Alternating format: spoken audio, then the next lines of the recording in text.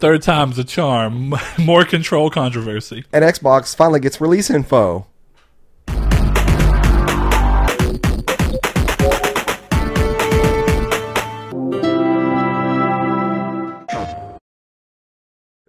I know you did. Hello and welcome to Triangle Square, the PlayStation Podcast. I'm your host, Brett Beck, and alongside me, as always, Mr. Saul Bridges with episode 179.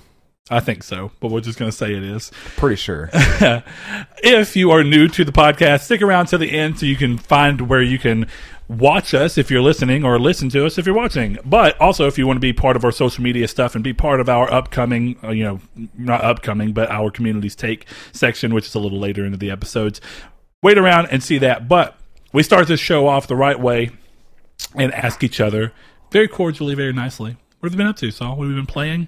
I have not actually talked to you about games this week until you got here today, even though I've seen you this week. Yeah. I haven't turned on my PlayStation since Sunday. Till today. So one full Literally week a full week. of not playing my PlayStation at all. We talked about last week I downloaded Dishonored, and I got home, and I started it up, and I forgot, I think I've beaten Dishonored now twice. The original one, once, right? Yes, if not once, but then I've gotten most of the way through it a couple more times. And I forgot how slow that game is to kind of open with the prison and everything, and getting to Dunwall. And it's one of those things that's kind of like, I don't really feel like doing this again. It's like I want to play this game, but at the same time, I don't really feel like going through the opening again. See, this is where you should play Dishonored 2, because this is the thing that kind of works out, right? Is it sounds like most of your complaints with Dishonored, and I don't mean it in a bad way, but it's like... It's just repetition. It's complaints with the way it had to be structured for it to be playable on the last-gen console. That's true, right? too, yeah. So everything's set up in, not very large areas. They're okay. Yeah. But for the most part, they're pretty small, corridory for the most part, with a couple of different routes for you to Until find. you get to, the courtyards and out everything's structured in, missions that have fairly long load times. Yeah. Right? So Dishonored 2, as opposed to that, is very big areas. They still are sectioned off areas depending on where you're going, but they're fairly big areas with a lot of control as to how you choose what you're doing. And that's part of what I think makes Dishonored 2 such a better game. And I love Dishonored 1. I'm not down talking at all. Yeah. It's a fantastic game. And one of those few games that as soon as I was done, I was like, I have to play both DLCs. But Dishonored 2 solves most of that by bringing the game into the modern age. And it's also a beautiful game. Dishonored 1 still holds up, but not nearly as much as Dishonored 2. No, it doesn't. I think it does because they chose to do art style over... So... the whole Breath of the Wild thing, where you know your game, or you know that your systems in this case can't really do this game and what you're trying to do in a very realistic manner, so you lean on the art style more. Don't get me wrong, Dishonored 2 looks loads better. Yeah, Dishonored 1 has... Dishonored 2 is still a clear evolution of the same art style. It just happens to have a lot more detail. Dishonored 2, you can tell, is a last-gen game because it's very muddy. Dishonored 1, you mean? Or, yeah, Dishonored 1. It's very muddy. The anti-aliasing is bad. Yeah. But I thought, this is kind of the weird thought process was, I thought, if I'm going to start up a game and play through it again, and it's going to have a long, not even a long intro, but kind of a slow-to-start intro, I'm going to play the best stealth game there is. It's Metal Gear Solid 5. I knew you were about to say it. And I did that today. So, last night, I was like, oh, yeah, I was going to try to, start that game up again. Yeah.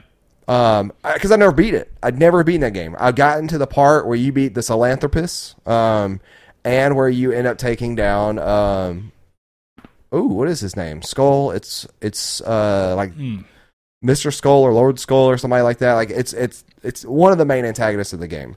And I got to that part, and that's where for a while there I was like, this game should have ended now, but it didn't. And I know what happens at the end, and I want to get all the contextual clues and stuff throughout that. But I have a theory now that I'll discuss. I'd rather. It's old. It's an old game. It's 4 years old at this point, I think. Right? 5 years old. No. It was before the Pro came out. And the Slim came out. So, 2016, I think. I correlate this game to when I first moved to my new apartment because it launched. And do you remember I moved in and you came over to check out my apartment, and that's the game I was playing. Yeah. But yeah, it's one of those things, I want to finish it, and I think that this game has some of the... 2015. So it is 5 years ago. Yeah. Dang, I've lived in those apartments for 5 years now. It is one of those things that is, I think, the best stealth game ever. because it has the most amount of freedom. You can tackle things at way variety than you can before, and that's why I think it's so easy to keep replaying. Is that the base that I tackled in the second mission, the first time I played it, is completely different than how I just did it. Played Dishonored 2. And is that the same thing? Because then again, that's the whole point of Dishonored 2 is like it's everything, right? Because it's the same in Metal Gear Solid. Clearly, you're saying it's the best stealth game, but you don't have to play that game stealthily. Clearly, you don't have to. The game exists with the opportunity for you to play it full guns blazing. It's much harder. It is, yeah. And that's the same in Dishonored. You're going to have more of a challenge in terms of the sheer brute force of the enemies, but the real challenge exists in how you can get around being seen, minimal, and all the fun of how you can tackle things. And that's kind of what I was getting at earlier with the Dishonored 2 makes everything so much more open. Yeah. Is that it makes doing everything, and there's so many optional parts of quests that you just don't even know about. That's like, oh, you can go do that, and if you do that, you'll have a different outcome, and it's something that you could just stumble across. Well, not only that, but there's so many different paths which make you play them in so different ways. It's like you could go through every mission and play it in a complete. Which Dishonored 1 had this, but very small scale. Yeah, very small. In scale. Dishonored 1, you could only take down the same 5 guys in a handful of different ways. Yeah, and it whereas was like this game five or six ways. So much more than that. See, that's the thing with Metal Gear Solid 5. Yeah, is that I could take on this base, and I could take it on full guns blazing, full stealth this way, full stealth that way. Then I could implement item use and use decoys. I could send packages in on somebody's head, and I'd be quiet in that game. The sniper, I beat her by like she was hard, and I was like, I'm gonna drop a package in on her head, and I did. I did. You could do this thing like where you could do drop packages, and like you can call up Mother Base and be like, I need ammo. Essentially, you do it all from your iDroid, and then you can designate where to drop it. Well, I looked at her with the binoculars, marked her on my map, went into the iDroid, went to deployment, went down, grabbed ammo, and then I had them drop the crate from the helicopter on her head, and that's what happened. And I ran over there, and then that whole cutscene played out of like you becoming friends with Quiet now. Yeah, because that game I think is just phenomenal. But that game, the reason I started playing it yesterday, dude, I forget that game is cross-gen. Yeah, that's kind of like where that's what I was saying. Like you can tell that Dishonored was last gen, where it's actually kind of hard to tell this game's cross gen because this game's really pretty for a cross gen game. Yeah, most cross gen games aren't that pretty. That's this also game's pretty. They talked about how long this game took to make because of all the work put on the Fox engine.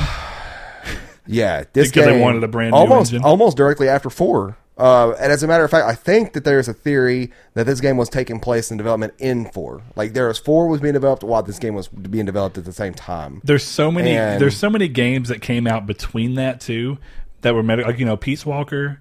Yeah, you had so many things that came out. What's the other one? That's the other handheld one. Oh, there's plenty. Acid. There's Metal Gear Acid. There's Metal Gear. But there was another one.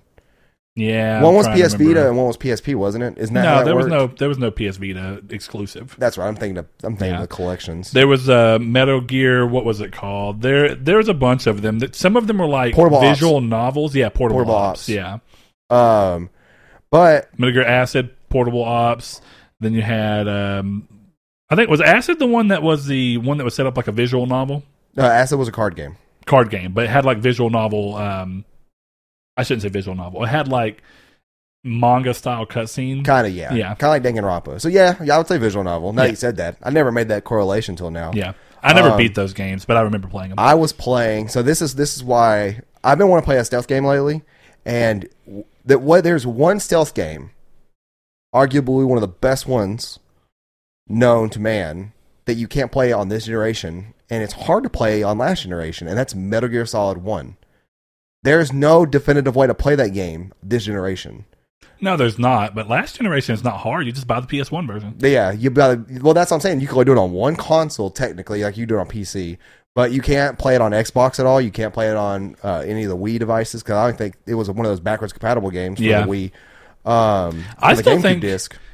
Yeah, I'm sorry, I didn't mean to do, but I still think that there's a high chance. clearly the reason that people were getting hyped when they were talking about the next Blue Point remake, and it was kind of like, what were the three games you always heard? It was either Legend of Dragoon, which is a very hyped PS1 game that very few people got to play, but there's like a cult following. Then you have Demon Souls, another cult following game that not enough people got to play, but a really successful franchise spawned off of its back, kind of. Yeah. Then you have a very popular game that has been so hard to play in a way that's true to the original, because a lot of people are the Metal Gear Solid 1 purist, and they don't like Twin Snakes because of the fact that it's not Metal Gear Solid 1. I don't know a single person that says that. Oh, again, I should say, in person, I don't think I do. Yeah. I know I've met at least one, but it's a very online thing. You know what I mean? But either way, it goes to the point of, it's the game that in the series seems the most hardest to be able to play and find. So, yeah, I mean, I'm with you. I think that the reason so many people wanted that in a remake is because you can't play it at all this gen. See, I would kill for a Metal Gear Solid Twin Snakes remake, if not just a Metal Gear Solid 1 remake. Because it would inherently be similar to an extent to Twin Snakes. You know what I mean? Twin Snakes was trying to remake it, but also add stuff that I think he originally wanted to do that the PS1 that couldn't handle. That's what it pretty much was that it was a definitive version before a definitive versions were a thing. It's been so long since I never beat Twin Snakes. I did play it, but I can't remember. Did it have the Metal Gear Solid 2 or 3 camera? Huh? Was it a set camera and angles, or was it free camera? Okay, I couldn't remember. Yeah. The first game period to get the Metal Gear Solid 3 camera was Metal Gear Solid 3 Snake Eater. That's what I'm talking about. Yeah. Well, and I should say there was a version of 3 that exists with a set camera. Yeah, Subsistence. Yeah. Wait, see, and that's what gets me. Metal Gear Solid 2 Substance, right? Yes, and 3 and is Subsistence. Yeah. People hate on Metal Gear Solid 2. I love Metal Gear Solid 2. Great game. I think, honestly, and it doesn't mean it's a bad game, my least favorite is Metal Gear Solid 4.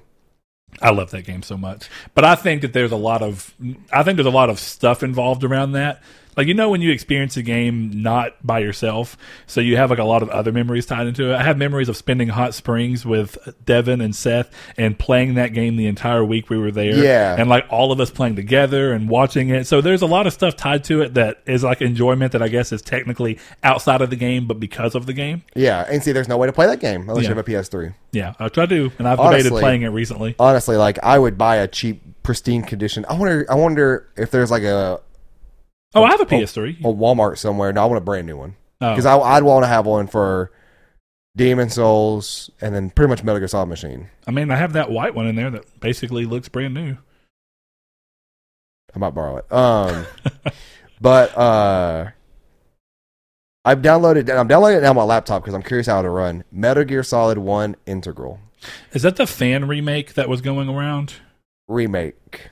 It's essentially just Metal Gear Solid 1. I'm thinking remake is to well, when I say remake, like they want it to play and feel like the original, but they're doing things to like upgrade some of the graphics and stuff to make it run like a native widescreen and stuff like that. Okay, yeah, the graphics itself are left untouched, but the resolutions and stuff have been fixed, I guess. Yeah, and like opening more of the field of view to include it in an actual 16:9 instead of stretching the 4:3 to a 16:9. I think I remember seeing it. Didn't they get? Yes, because mine at home on my computer is not stretched at all. Yeah. But what I will say about this one is that I cannot for the life of me, because of this being kind of one of those weird fan-made things on PC, I can't figure out how to get a controller to work. So I've been playing with a keyboard. Now, the thing about this one is that it's honestly not that bad, because it plays like an old school PC game. Where it's like you click where you're going? No, there is no mouse use at all. Really? Yeah, you use the arrow pads to move around. WASD? No, you use the arrow Well, I know keys. that, but WASD, do they come into play for like aiming or anything? No, like you hit, because remember, you can't run in the first Metal Gear Solid game in first person. That's so you true. hit X to go to first person, and then you aim using the arrow keys again. So it actually doesn't play that bad. I would rather it being able to play on my controller than anything else. But that's all I played this week, are those two games. Oh, well, and I downloaded a game on PC called RimWorld.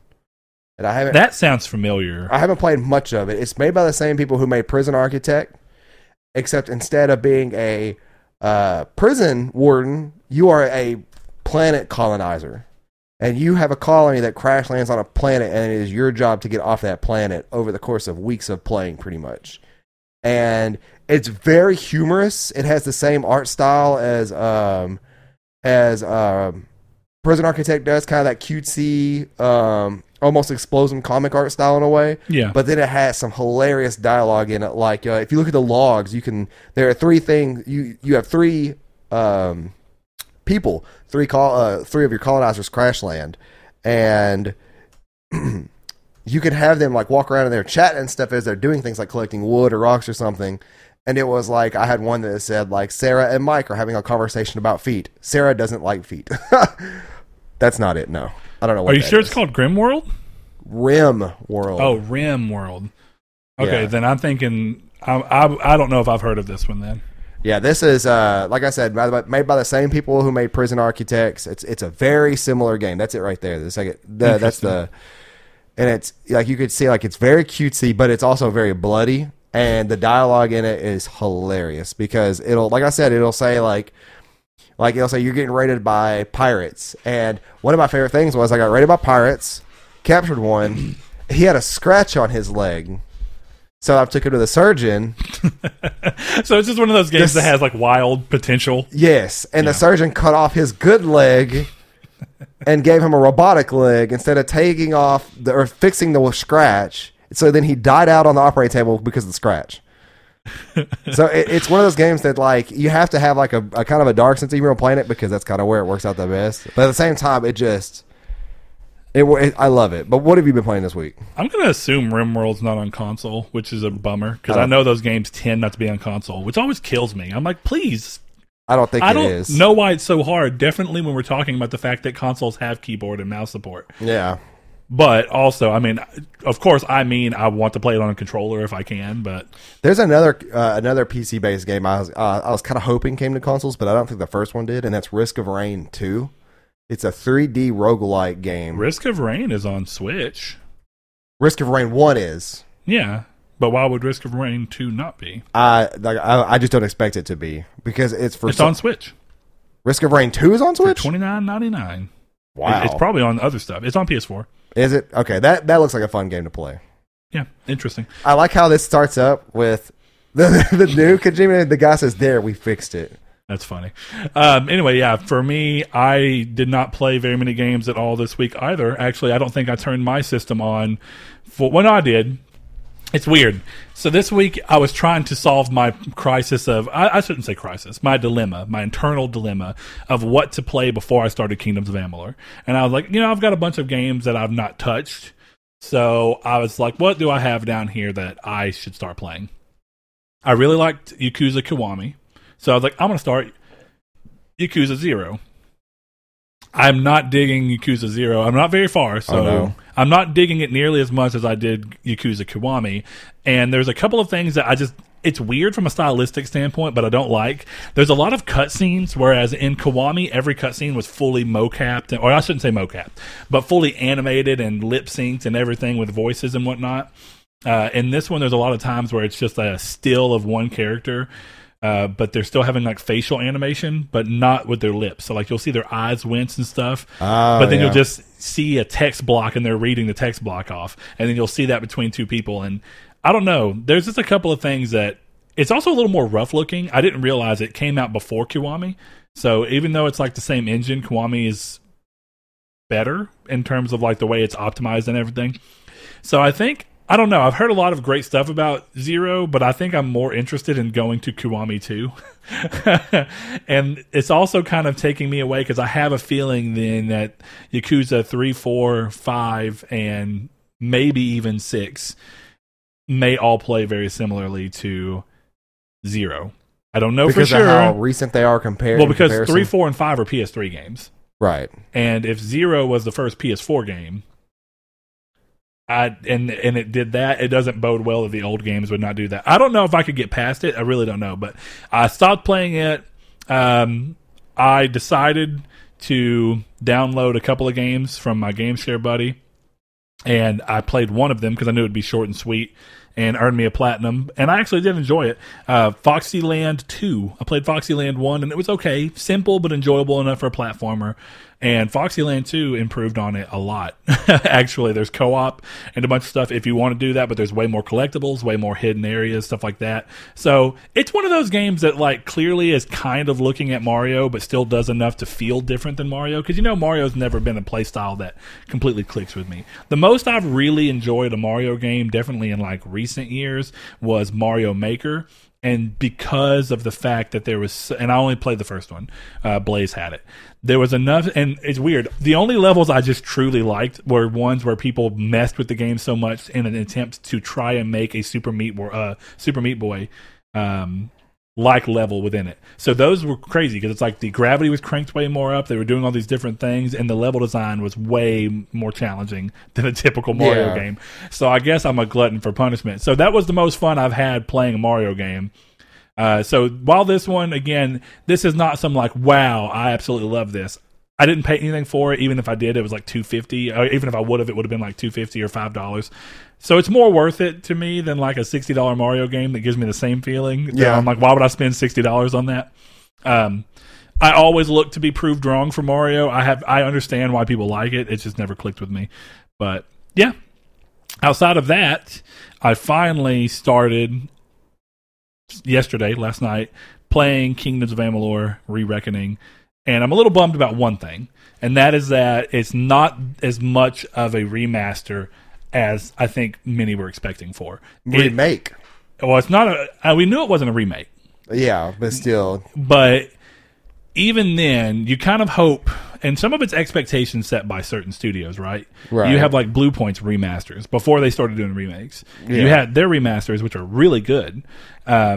Making sure that they change control stuff. Like, when they remade Gravity Rush for PS4, it was actually really good. It looked beautiful. It kept certain things that were limitations, but based around, but ended up leaning into the art style, but finding a way to actually make them appear kind of more smoothly and interesting stuff. Like, Gravity Rush had the thing where the Vita couldn't draw the distance very far, but it's a world full of like floating cities. Yeah. So you can clearly look off in the distance and you should be able to see a floating city. But since they didn't want to use too much of the Vita to try and render that, instead they had it where everything that's in the distance is kind of like an outline, and it leans towards that cel-shaded look. So it looks cool off in the distance. You see like outlines of a city and like the buildings and stuff. And then as you fly closer, that detail starts to come with the outline. And I like that. And they kind of left that in, but still improved the draw distance, but left that in from an artistic standpoint. So you have that thing where you see like, okay, well, some remasters put a lot more work in, and then some remasters essentially are just like, well, we're going to lump all the content together onto one disc, which is at least nice.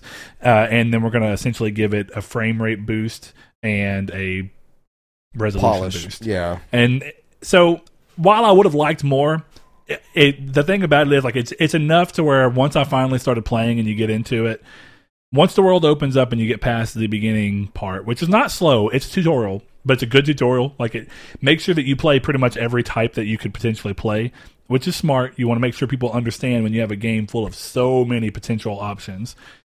So once you get outside of that, and I got into the main world, I was like, this game is so fun. Like, there's just something magical about it. It's got like a high action play style where it's like more of like a Devil May Cry or something like that, where it's fast paced and enemies are coming at you. You see their things, but you dodge roll and stuff out of the way. So it's a lot different. It's much quicker. The different types of weapons are so fun. The chakrams are so fun to play with because they're like a ranged melee weapon that you can throw and they'll do crazy combos and come back to you. So having a blast with it. One of my big... I kind of got this feeling before, but it kind of re-clicked with me as part of why I love this game so much. Partially because I've recently played Fable again. It feels like the evolution of the original Fable that I expected, more so than the evolution of Fable that we got in Fable 2. Like, I don't dislike Fable 2, but it doesn't actually feel like Fable 1 to me in a lot of ways. And this feels more like Fable 1. With, multiple things, setting up your armor, having your different weapon types, some of the just general art style and way they choose about going stuff. And, of course, the fact that this game's all about fates and you're the fateless one. So you have this thing going on where it's like you get to control your own fate. Well, if you think about it, Destiny's all about fate as well. Like, they have the Wall of Fate and the Chamber of Fate where you look and can see what's going to happen in your world. But clearly you can go through changing that. It's one of those weird things. So I love it for that. And also, it's just like a a real RPG. I don't know. It's part of why, like, also playing it again made me realize why I liked Greedfall so much. It's like Greedfall taps into some of this while still tapping into that old school BioWare at the same time. The writing in Greedfall and that's where that comes from, for sure. For sure. So, but regardless, I'm just having a great time playing it. I do think it's a little overpriced for what it is.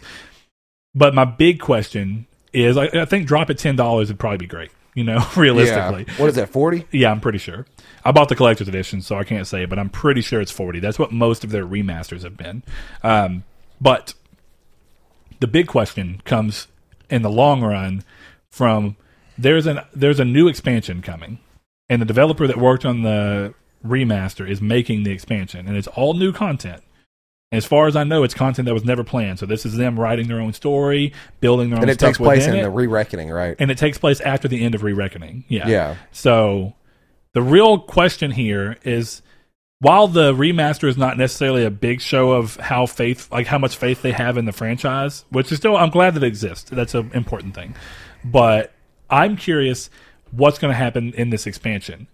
Is there going to be any kind of further graphical improvement since it's going to be textures and stuff made from the ground up? Are they just going to focus on making it look exactly like the remaster? Are they going to do more? That's a good question.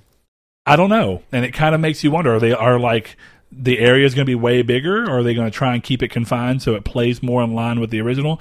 I feel like, as much as this is interesting, this remaster is less of a plan to me about where they want to go in the future, and the expansion is going to be more of a show of what they want to do with the franchise moving forward. Yeah. But to be curious to see, too, because a franchise that was once dormant now is coming back to life in a way through a remake. Yeah, I mean, or through a remaster, but yeah. Yeah. Yeah, I thought it was so weird that when they announced the remaster, apparently THQ Nordic were saying, they were saying that they've often liked the idea of bringing a franchise back and having new DLC for it, but they felt like of all the games they had done in the past with remasters, they didn't lend themselves quite as well to the idea of a new DLC. And I guess that makes sense, because a lot of the games have been like Red Faction Guerrilla Remastered, which probably is the second best option to actually have DLC, because there's not right now there's not planned future content. Like Darksiders, they always intended to make a Darksiders 3, but Darksiders is also a more confined series. Yeah. So it's like when you remaster Darksiders 1 and Darksiders 2, but you have Darksiders 3 on the way, you don't want to make DLC. And also, there's other stuff within those stories that make them harder. Whereas, like, Kingdoms of Amalur is kind of like, well, yeah, you can expand on the game post-story end in a way that doesn't really ruin anything because of the way that this high fantasy open world is set up. And it's kind of like, this is the closest thing they'll have to something like Skyrim in terms of raw amount of content in a single game. It's still not as much as Skyrim, but it's like 80 hours or 100 hours, something like that, if you really do everything. But we'll see what ends up happening with it. I know that it's weird because you have no experience with the game, and when you walked in today, you saw the collector's edition that finally came, and you were like, "Oh, be careful! Here's some game-breaking bugs." Yeah, which I know doesn't make you want to play it. Yeah, that's the thing. Is I was kind of interested in this. Then I read on the game-breaking bugs, and apparently been fixed. Supposedly, not apparently. Well, apparently it's kind of the same thing. Yeah. Well, you know how you could say maybe, then might, and one of them always is okay. You almost have a designated more so yes or more so no. It's kind of like that. Yeah.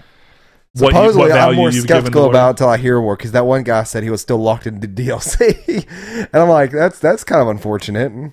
What I'm curious about, did he update the game while he was in the DLC? Now he's forever locked in there for that character. But let us know if you've been playing it and if you've had any experiences with it, or any experiences with the bugs. Yeah. Because the only two that are in there are supposedly the worst ones to get. Other than that, though, the game runs fine, what people were saying. Yeah. I think once those are done, if you ever get a chance, even if it's just for $20 or something. Yeah, when it goes on sale, I'll probably pick it up. I don't think I'll pay $40 for it. I guess are you planning on getting the digital PS5? Yes. Okay, I figured. Yeah. Okay, that makes sense. I was going to say, if nothing else, you can just borrow my disc because right now you could, but your disc drive doesn't work. It does if I smack down on the top of it. That's true. I mean, I guess you could. Either way, that's about it. I guess my big question for you, because all year long, you've kind of just been in this lull of like not quite knowing what you're expecting to play and then stumbling onto something. And I actually really enjoyed that so far. Oh, but there's no problem at all with that. I've even done it a few times this year. But like, if you had to look with what you know is coming, looking into the future, what do you think is like legitimately the next game that you'd be getting day one? Still Cyberpunk? Still Cyberpunk, yeah. Okay. That's not surprising. Yeah, still Cyberpunk, and then what else is coming out in November? There's something else coming out in November. Consoles. Well, other than like games. I don't know. I don't think that they've quite said anything besides, I mean, you know, we have like guesstimation things like Demon Souls, maybe. That's what it was. Yeah. It's not confirmed, but right. It's likely. Launch window. So, all right. Well, we're going to go ahead and move into the community stake before we hit the news.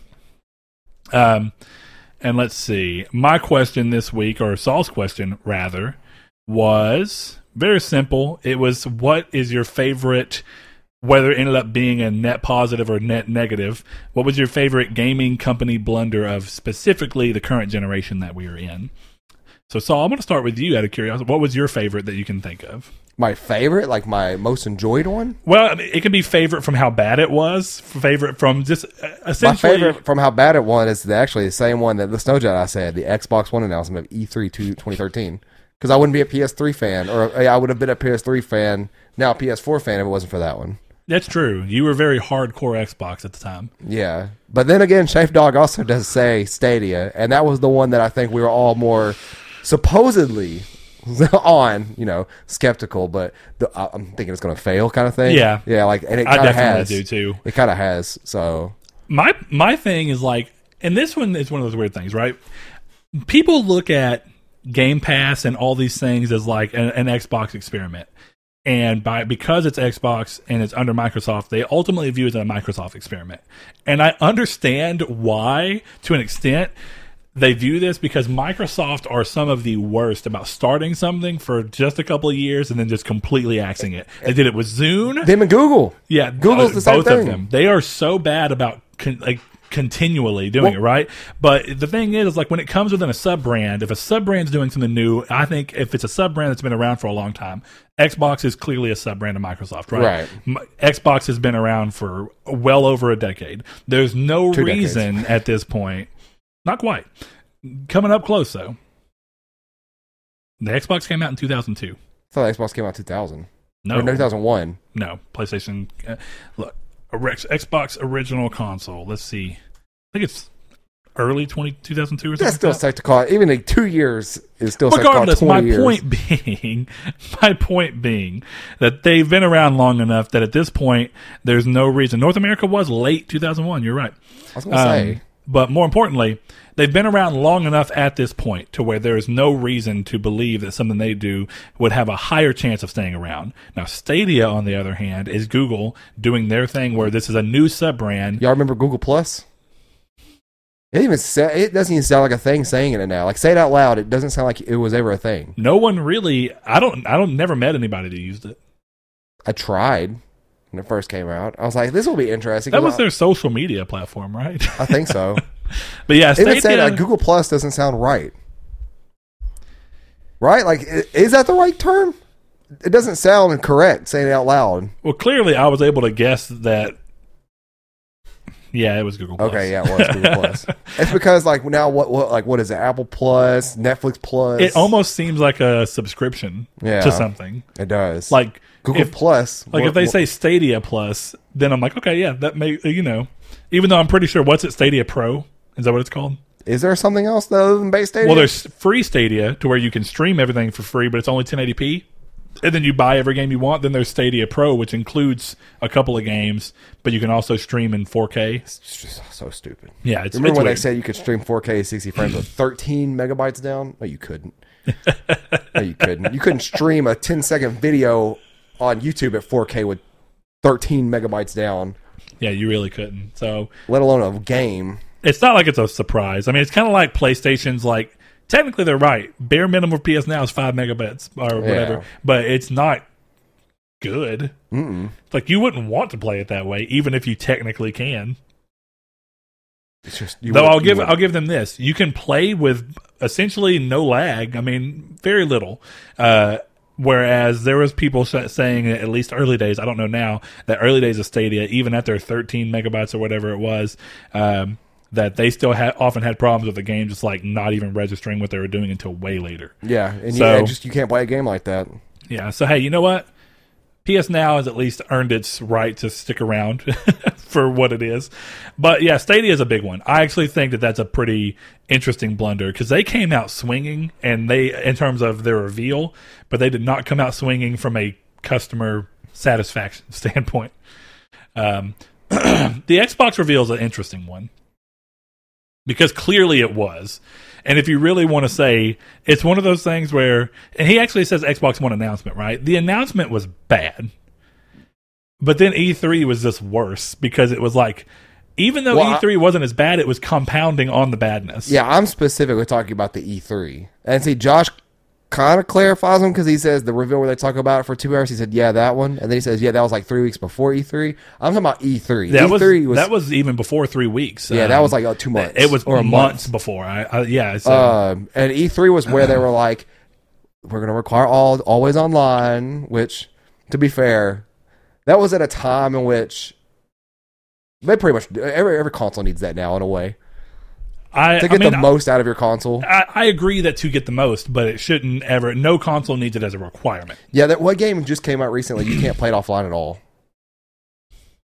It's a weird one too. Tony Hawk's, I think. Yeah, I think Tony Hawk had something, and I don't remember. I don't know if that's actually true. I don't own the game, but I did remember seeing something about it that online was required to some degree. Yeah, I own it, but I've only played like 2 hours of that game. Yeah. Either way, I mean that the E3 was clearly bad, and I think the reason is like, okay, so you had the PlayStation reveal, which was handled really well, the PS4 reveal, and then a few weeks later, maybe even a few days later, or a few weeks before, both the PS4 reveal and the Xbox reveal were very close to each other. So it's like February to March of 2013. No, well, the reveal, yes, but that's not.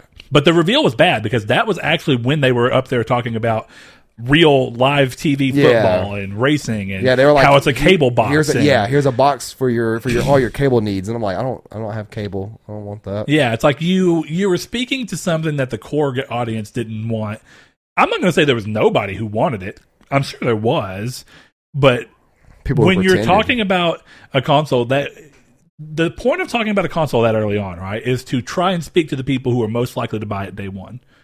And core gaming people are it. Core gaming people are not as worried about what your console can do from a TV watching standpoint as they are like, hey, can you show me some games? Yeah. So when you look at those two things, yeah, I think the original Xbox One announcement was bad, but E3 was so bad because PlayStation came out and basically just 1-2 mic dropped them. That was really the problem. Xbox's E3 wouldn't have seemed nearly as bad if it wasn't for the context of the PlayStation showing. Being like, oh, by the way, you can let people borrow your games and you can do all these things and you don't have to have the console be online. Yeah, there's a lot of compounding stuff around there. That's a big one. Let's see. Bring the Pain says Square Enix showcase of Final Fantasy VII Remake and Final Fantasy VIII was pretty fire. Maybe he didn't understand what we meant by blunder, but hey, that's a good thing, except for the fact that Final Fantasy VII Remake clearly did not come for a long time. Boy, I'm going to put a message out to all you people who listen to us that use our Discord. Y'all stop discussing stuff in the Communities Take tab. I just went there and deleted. That's not from the Communities Take. Yes. They're here talking about TGS. I saw Kiki posted a picture of his PC. I deleted it. I'm like, well, Kiki, what are you doing? Oh, boy. To be fair, Kiki's going through some rough times. He might have just not realized what tab he was in. That's very likely. I like this one because it's a good one, though it's still technically a blunder, right? For a second. Our buddy Ryan over on Twitter, he says, Uncharted, A Thief's End gameplay. He posted a link and he said, just scrubbed to 3 minutes. It was my favorite. That's where the game crashed. So it wasn't where the game crashed. I guess maybe it did, but I don't think it did, actually. But he fell through the level because he died. So it's if you go and check it out, it's whenever they were playing at the PSX, PlayStation Experience, where they were playing the Uncharted, A Thief's End reveal, like gameplay. And it was one of those things where a lot of people cheered because they were saying they were playing it live, but the game looked so good and crazy at the time that a lot of people thought it was just him being... there's that thing about gamers where they're skeptical. Yeah. Where it's like, They don't trust that when you say you're playing real gameplay, that it actually is real gameplay. I'm like that. For like the first 2 months we were seeing Spider-Man stuff, it didn't actually crash. I thought for some reason I remember seeing the blue screen crash when that happened. I think the crash happened during the later gameplay thing that was. No, that's the vehicle chase. Yeah, when the controller wasn't working. Yeah, I'm not talking about that one. Yeah. But for the first 2 months that I saw Spider-Man, I'm like, we don't know if that's gameplay or not. And it was kind of.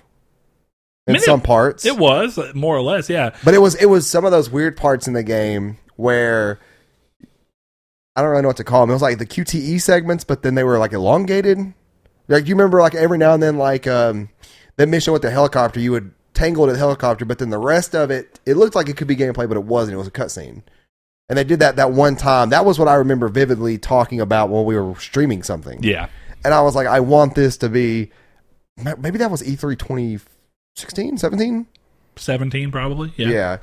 But, yeah, I get super skeptical about stuff like that now because I'm like, I don't know if this is gameplay or not. That was proof. But yeah, that's kind of the fun part because even if you see somebody with a controller on stage, it doesn't mean that they're just not pretending, right? And the reason you know that is if you ever watch people play something or stream something that's really new or fresh, I was watching Kadikarus stream the Crash Bandicoot 4 thing, and he was saying he made it a point to be like, this is me doing it, and he showed himself moving the analog stick and and he's like, and I can jump and I can double jump, and it was all responding to his exact time.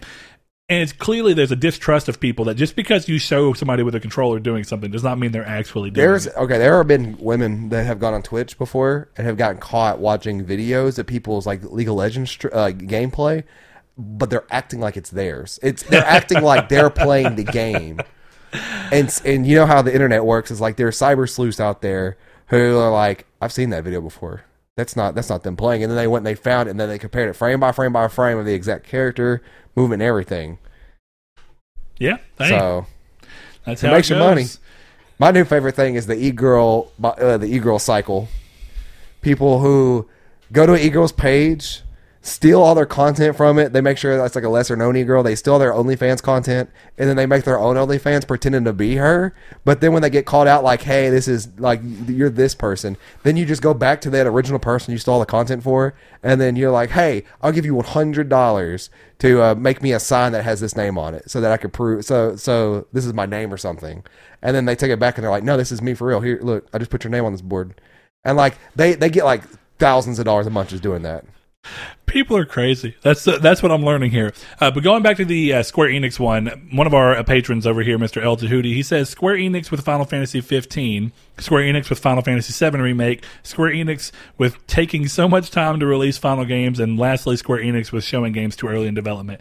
Then in parentheses, he says bad, good or bad, and he's rating each one of them. So clearly 15, bad. Bad on all of them except Final Fantasy 7 Remake. And the Final Fantasy 7 Remake is an interesting one because it was bad that it took so long for a lot of people. I understand that, and that is frustrating. It was, yeah. But at least the final product was worth it. Seemed very worth it, which I think 15 could have hit the mark of... I still ultimately feel like it was worth it and I enjoyed it, but it could have really hit the mark of, despite the wait and all the stuff going on with it, it still could have been amazing. What was the development time for 15? 7 years? Well, from the final game that we actually got, 18 months. Well, okay, so from when we knew because they completely from the ground up restarted development, and after it had already been re-reviewed. After all that time, I still had a ramen advertisement mission in that game. Yeah, well, you got to make up that money somehow. I guess. Also, something that they fixed in Final Fantasy VII Remake.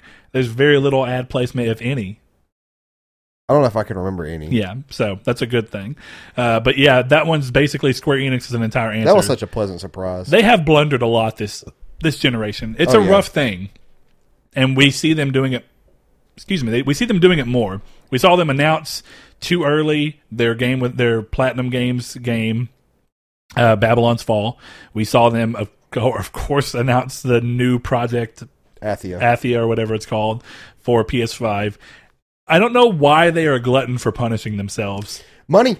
That's all it is. Like, I think they're becoming Japanese Ubisoft. But I feel like, and I don't know, clearly it's not happening that way, but I feel like doing this consistently is going to eventually result in the net outcome being that people don't want to buy your games day one because they take forever. People don't want to pre-order because they take forever and they don't know when they're going to get the game. That's how I was with 7. And then you get to this point where even though you eventually ended up, kind enjoying of 7. folding on 7 and enjoying it, it wasn't like it was planned so much as it was like, well, the game I thought I was going to be playing is not around, so I might as well play something. Yeah, the marketing was so bad for this game that it ended up being something completely different than what we thought it was, in a sense. More or less. But yeah, it's Square Enix has been an interesting one this gen. I'm going to go back over real quick and go to our boy Atlas Unchained over here. He says the PS5 event was pretty epic in my opinion. Seeing the new Horizon finally was great. Worst blunder for sure though is either Anthem or the UFC in-game ad thing, which is so gross. That's true too. I was really surprised. Anthem is so seldom mentioned across all of these. Actually, Anthem was only mentioned once and by him.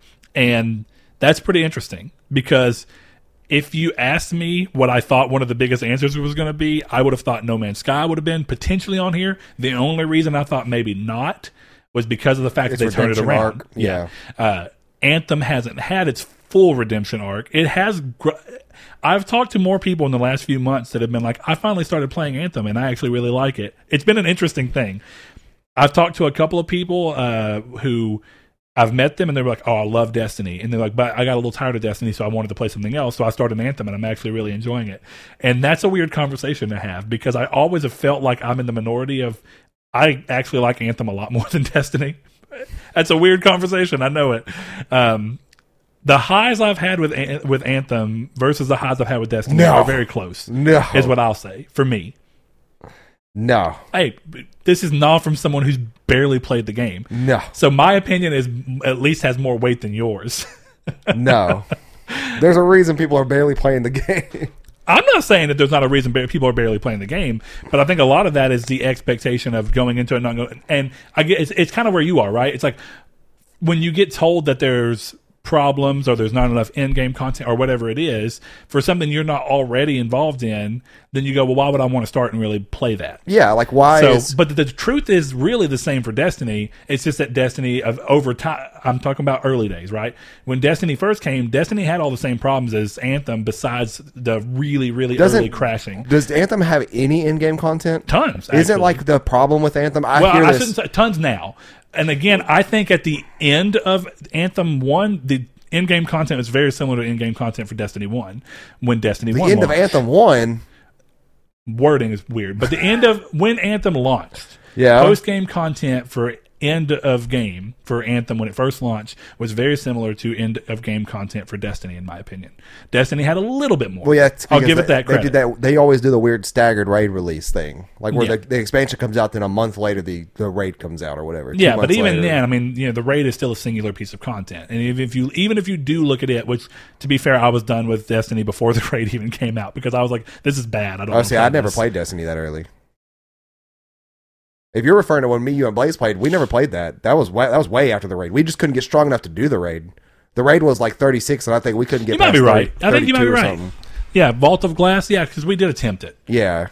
Yeah, you're right. But we couldn't find people, or we couldn't get. But regardless, I got to the point where to get to the point where you could be strong enough to do Vault of Glass, you had to constantly grind these same 3 or whatever it was strikes, which were terrible. Well, see, thankfully to me, I actually didn't mind strikes, but Taken King fixed that. I'm waiting for that expansion to be on Anthem, and it's how long's Anthem been out now? Taken King was a full year. Taken King was 2 years. 2 years later? 2 years later. Okay, so if we're gonna give Anthem the same, which I don't know that we should, because realistically, Anthem doesn't have raids. I mean, it has strongholds. Yeah, but that's like a strike, isn't it? Isn't a stronghold like a 20-minute activity at most? They're longer than strikes for sure, and they're more. They're more strikes involved. Are like 12 minutes long or 10 minutes long. Yeah, and they're more involved in my opinion. But at the same time, and there's like weird things they're doing within them that I like. Which again, I'm more talking about Destiny because Destiny's done a lot to make strikes better and strike playlist and strike scoring and stuff that they did in Destiny 1, which I don't think is actually back in Destiny 2 yet. It is to a weird extent. Okay, so but my point being is that eventually they found ways to make it more interesting, which is the same here. Anthem was like, we're going to make where you can get these different things and find these secrets and get your score up, and that score will relate to a thing that you can get for seasonal rewards. They've done a lot to actually make that better, and I do like going back to Anthem for a couple of weeks every couple of months. Every time I've done it, it's very fun. I like Anthem. I just don't like. I'm not about having a sinkhole of time be available to me, but then the outcome and the worthiness of that sinkhole is nothing. Yeah. So Anthem has been out for what? Almost. We're coming to 2 years because it was a March release, was it not? Was it? Yeah. So I guess my thing here is like Anthem will eventually have to be January 25th, 2019, right? So by the time that we reach January 25th of next year, is it January or February? January. I'm so confused. Oh, you're right. It did get delayed. I'm so confused. That is weird, actually. Oh, well, didn't it have early access? No, it had the beta. That's the one we played the first time. Where like I didn't. You did. I never got around to it. Are you sure? Be positive. So we did play then we did play the base game together. I don't know. You played the game. We played the beta. I was gonna say because there was something before that though. That was where I was having the frame rate issues, but it was fixed by turning off boost mode. Or no, it was fixed by turning off the what is the other? Not boost mode. What's the other thing called? Resolution scaling. Or whatever? Super sampling. Super sampling. Yeah. So either way, okay, February. Let's just say it's February because that's what it says here. So by February of next year, if they don't have it, I think it's fair to be like, you've not, in the same 2-year period it took for Taken King to fix this game, you've not fixed yours. Well, don't forget though that Destiny also had 2 parts of expansion or 2 pieces of an expansion into that game, where this hasn't had anything. Well, I mean, it has, but they weren't expansions. They were all free. Were they actual expansions though, or were they just events? I mean, yeah, but they added a lot of new content and a lot of new area to explore and like new map. That tells you about the game now. I've not seen any of that. Yeah, or heard. No, they've added. They've added it, but I mean, it just like I'd say, arguably the first 2 DLCs for Destiny were not garbage. Good. They were not good at all. So yeah, same thing. If anything, I'd actually think that the expansions that they've had here, since they were also free, because of the content being fun and not having to be paid for while still expanding the game, I'd almost argue that what they've done in the 2 years up until Taken King has been better in Anthem. But the thing is that the end goal has to be Taken. It can't Levels be. You can't. King. It has to be to the Taken King level of like essentially fixing the game to where everyone who thought it had potential comes back in a flooding number. Yeah, that's what Anthem Taken needs. King was, and that's what Shadowkeep was. Yeah. So when you have that going on, I mean, I hope Anthem ends up being the redemption arc thing, but I'm just really surprised that people didn't mention Anthem. Either way, it's one of those things. Head over to Facebook real quick and grab a couple of those. Blake Pope said Xbox One launch or Crackdown 3. Crackdown 3 was an interesting one. Yeah, Crackdown 3 was just a big blunder. That was essentially Microsoft being Square Enix for a little bit. Talk about this game that's going to come out 7 years later. Clearly, it wasn't that bad. Mr. Jeff Schrock said he agreed. Let's see. Ali Coble says EA getting downvoted to Oblivion on Reddit, which that was an interesting time period. And that actually was also in revolving to Anthem, if I'm not mistaken, wasn't it? No, that was Star Wars Battlefront 2. Yeah, you're right. It was right around all the microtransaction stuff. That's right. I knew it was relatively close. It was the sense of pride and accomplishment thing for the like. Followed by Nick saying pride and accomplishment. Yeah, that's what it is. Yeah. And then we have one here, and this is interesting. EA are showing up relatively often. EA getting rights to Star Wars, although Respawn's take on Fallen Order was actually really good. I agree. The EA thing was odd, and it's more odd because neither game was really bad, but it was like clearly not what people were asking for, and then they both had periods where they had to eventually become good. Yeah, because like there's a lot of people that say that Star Wars Battlefront 2 is actually a really great game. It just launched in a bad state, and with all the drama surrounding the microtransactions. But they've done a lot of work since to make it better. Yeah. Then you had the first Battlefront, which was always online at a time when people were still not quite loving that.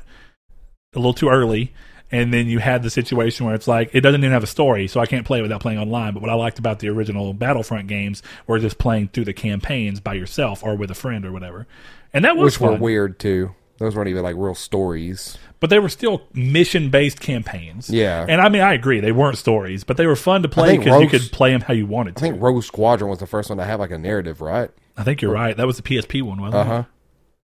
Oh, boy. Who made Rogue Squadron? Was it still Pandemic? I would think so. I'm pretty sure I remember that orange gas mask logo popping up on PSP for that. I think you're right.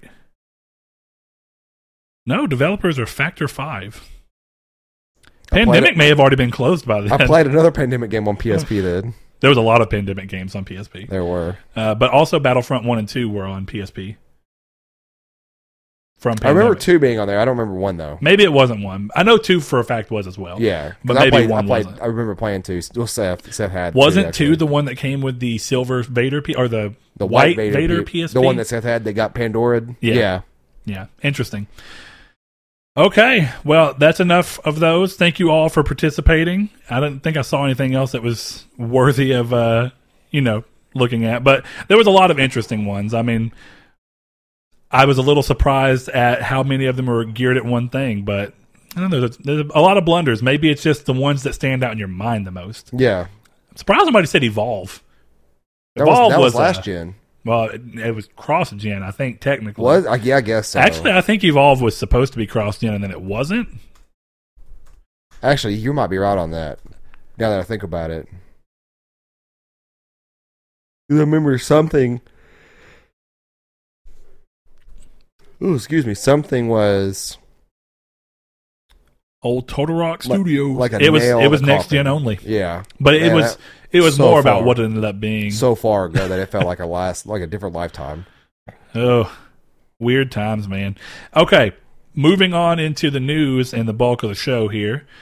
Really importantly, we have the very first thing that we're going to talk about, which we kind of teased in the cold opening, which is cross-gen upgrades coming back around and being a source of controversy, specifically with Control, as earlier this week, some users found that if they owned the deluxe edition of Control, which launched alongside the base version at original game launch, it was not supposed to be covered under this upgrade plan for the next-gen version, but they were able to freely download and upgrade to the Ultimate Edition, therefore giving them access to the upgrade for next gen as well.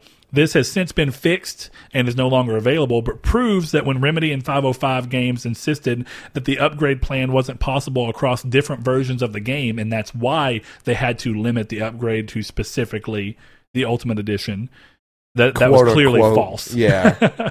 And a lot of people were very upset about this. Yeah, I think at this point in time, it's time to stop supporting Remedy. And 505 just...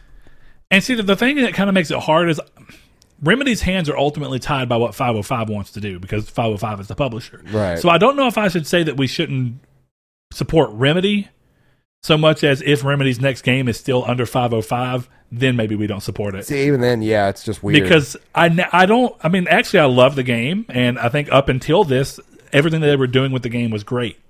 And I think that they've had this situation where it could have been because of them. It could have been because of the publisher. We don't really know who was at... It seems like this would be something on the publisher more than anything.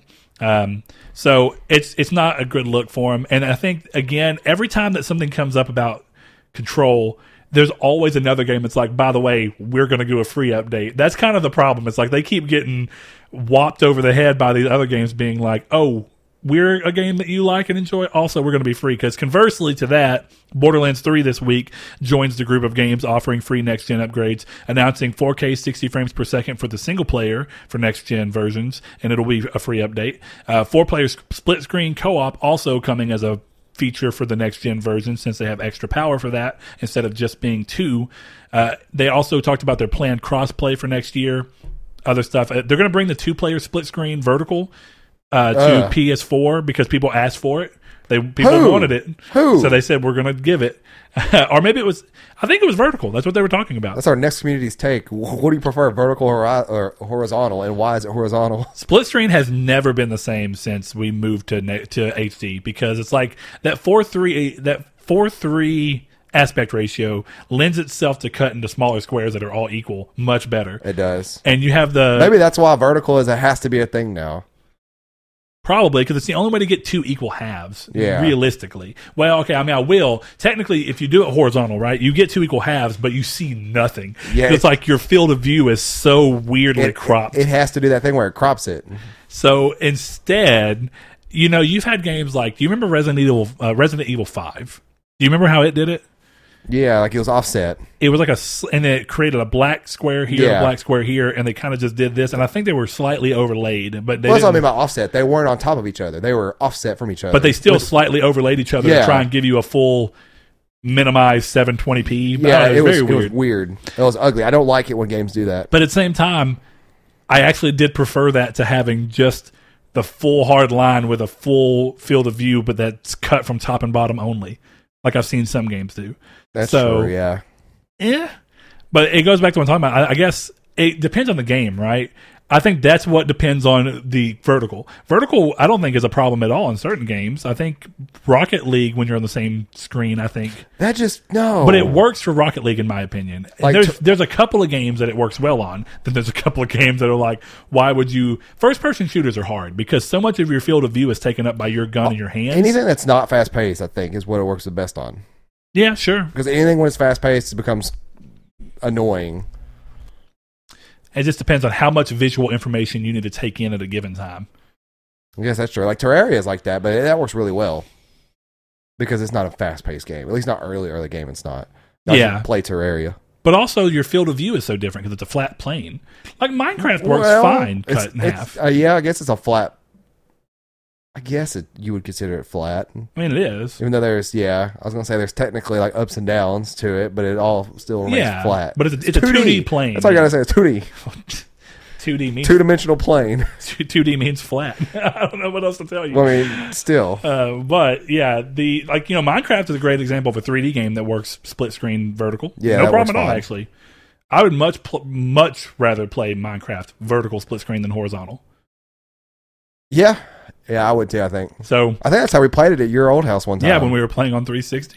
And then, actually, I'll give Minecraft credit. I guess it's so few games did 4-player split screen because of how hard it is to do for the RAM on when we had weaker consoles. Yeah. Minecraft was one of those rare games. It was like, whoa, this is one of the few games I've seen let you do 4-player on the same, split screen couch co-op. And it works well too. And it looks great because it actually is cutting that into 4 equal wide spots. But when you're trying to do 2, it either looks dumb, super wide but no height, or it looks very it's offset and ugly. It's Yeah. weird, but all right.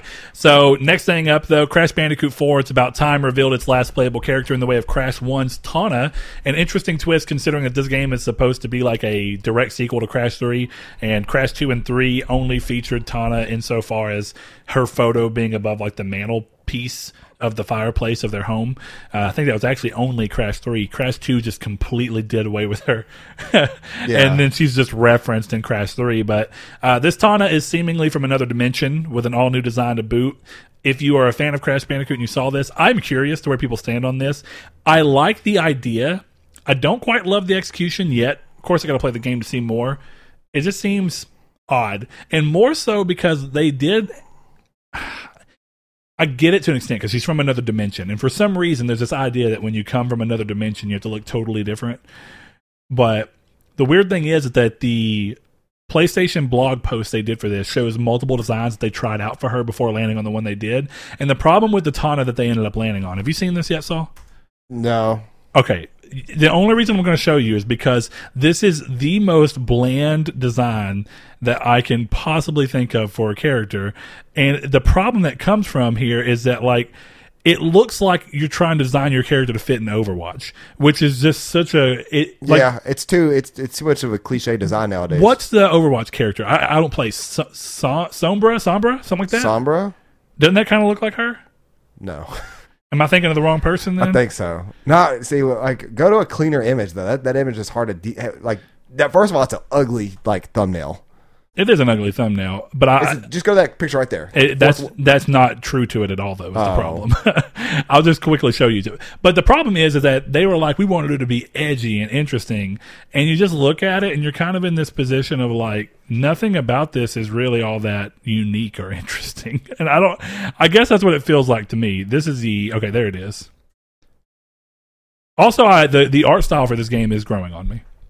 Yeah, it's not bad at all. So you see her? Yeah. Again, she's like, punky with a shaved side head. I think what you're taking with that, well, I guess Sombra does have a shaved head in Overwatch. I'm not saying she looks exactly like her, but just similar enough.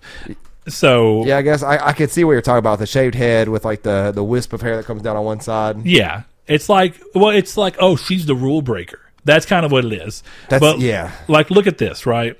So this is the video where they first announced it, and then they showed both of these concept arts look better than that. They do, especially the one on the left. Like, dude, that looks fantastic. Actually, that looks very fitting for Crash Bandicoot. Yeah, it's like a Australian outback adventurer fit. She kind of looks like Steve Irwin's wife. I can't think of her name right now. But like, it and a huge boomerang, which would have been cool from like, you could make cool gameplay mechanics with a huge boomerang. But she ends up with a throwing claw instead. And even if you're going to do a throwing claw, doesn't this look more interesting than what we got? Yeah, both of those look better than what we have. So, yeah, that's just one of those weird things where it looks like what they decided to do with her is just make her... I mean, they made her thick. I'll give her that. I'll give them that. But she just... Actually, that even looks more interesting.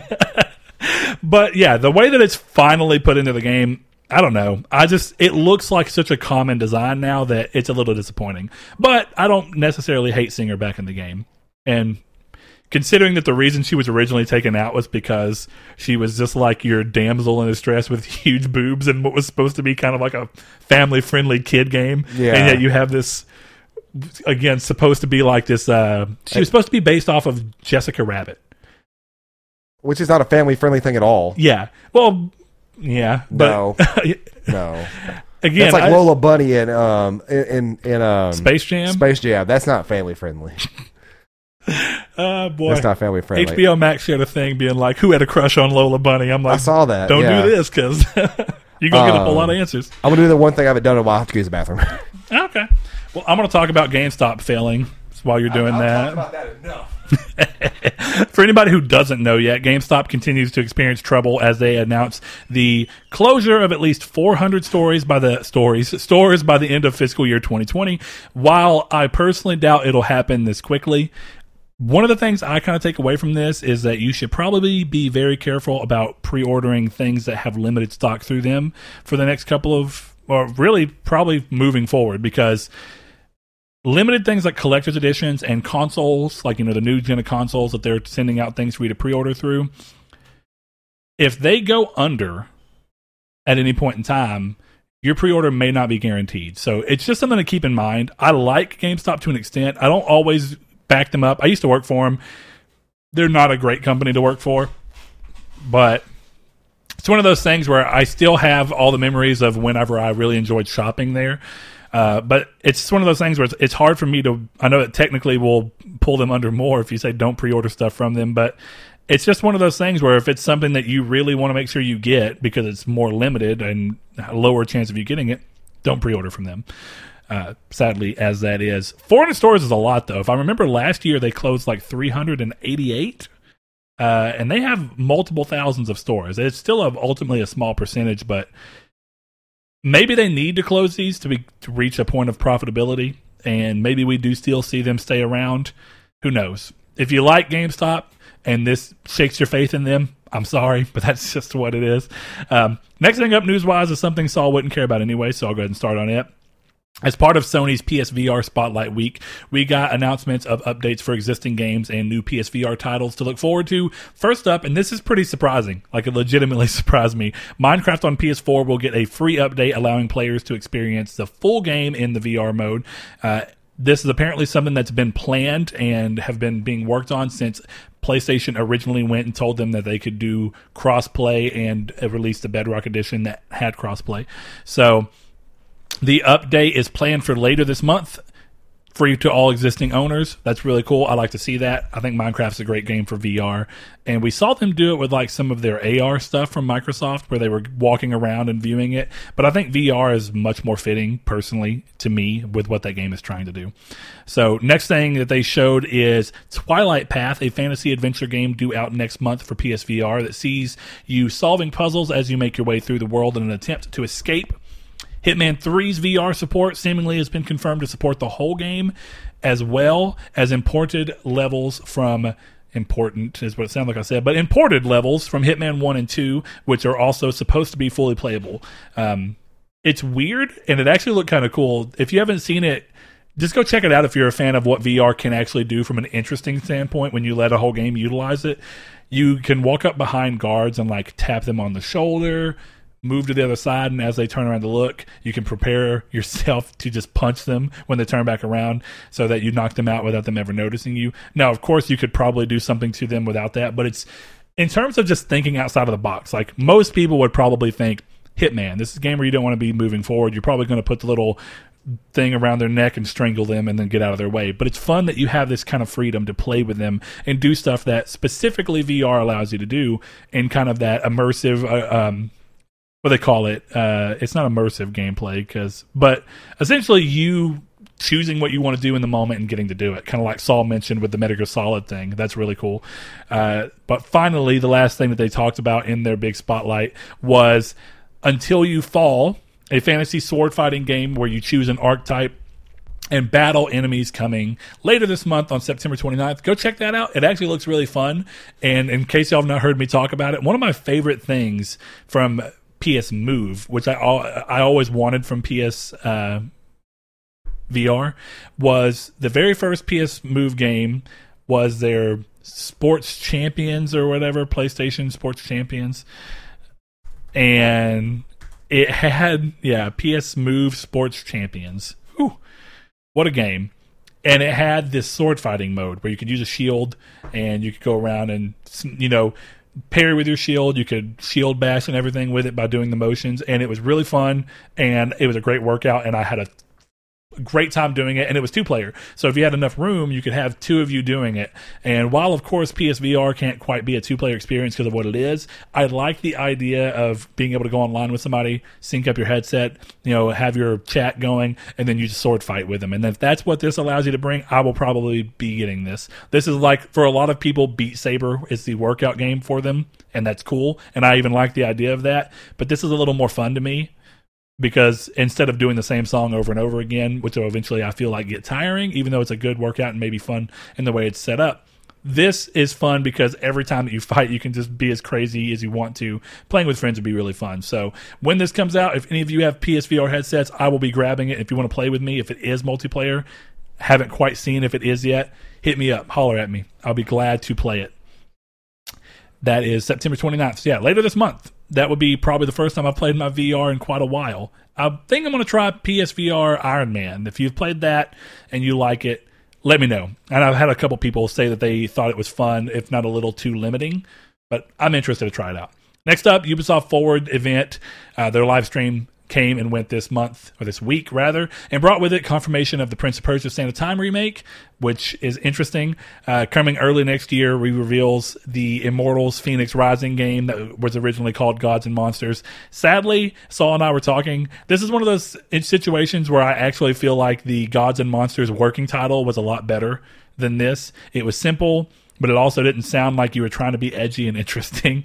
But they brought updates of other games. There were some games that were confirmed to be coming to PSVR.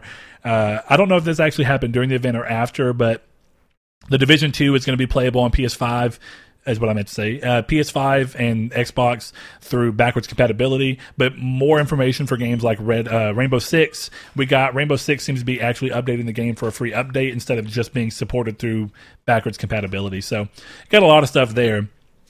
But one thing that Saul, earlier I mentioned that I didn't get to talk to him much about games this week. The one thing I did get to talk about with Saul was the Prince of Persia remake, which is an interesting one because as it's shown right now, ugly game.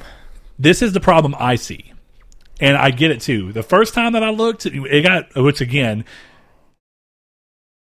they cannot do anything with leaks. Ubisoft are the worst company when it comes to getting leaked. The morning of, we got like a full-on screenshot and everything of like people looking at things from Prince of Persia. It was leaked, and it did not look good. The stills didn't. But I was willing to give them a chance that maybe the stills were just roughly captured and didn't show the game very well. Gameplay is okay. I'll give it that. Yeah. It looks solid, and what kind of got me after I kind of got past what it was, one of the first things they show is character models, and the character models, The best way I can describe it, and Rude Days 93, one of our patrons over on Discord, actually said it before I got a chance to type it out. But it's exactly how I felt when I finally got a chance to sit down and fully watch it. And it came to the prince and the princess. I guess I can't remember what she is. I think she's like the sultan's. Yeah, I can't remember what it is. Daughter. Yeah. Either way, and now I'm thinking of Aladdin. But That's the all way Prince of Persia really is. It's true, Aladdin with Time. But when they showed them. A whole new Do you remember world.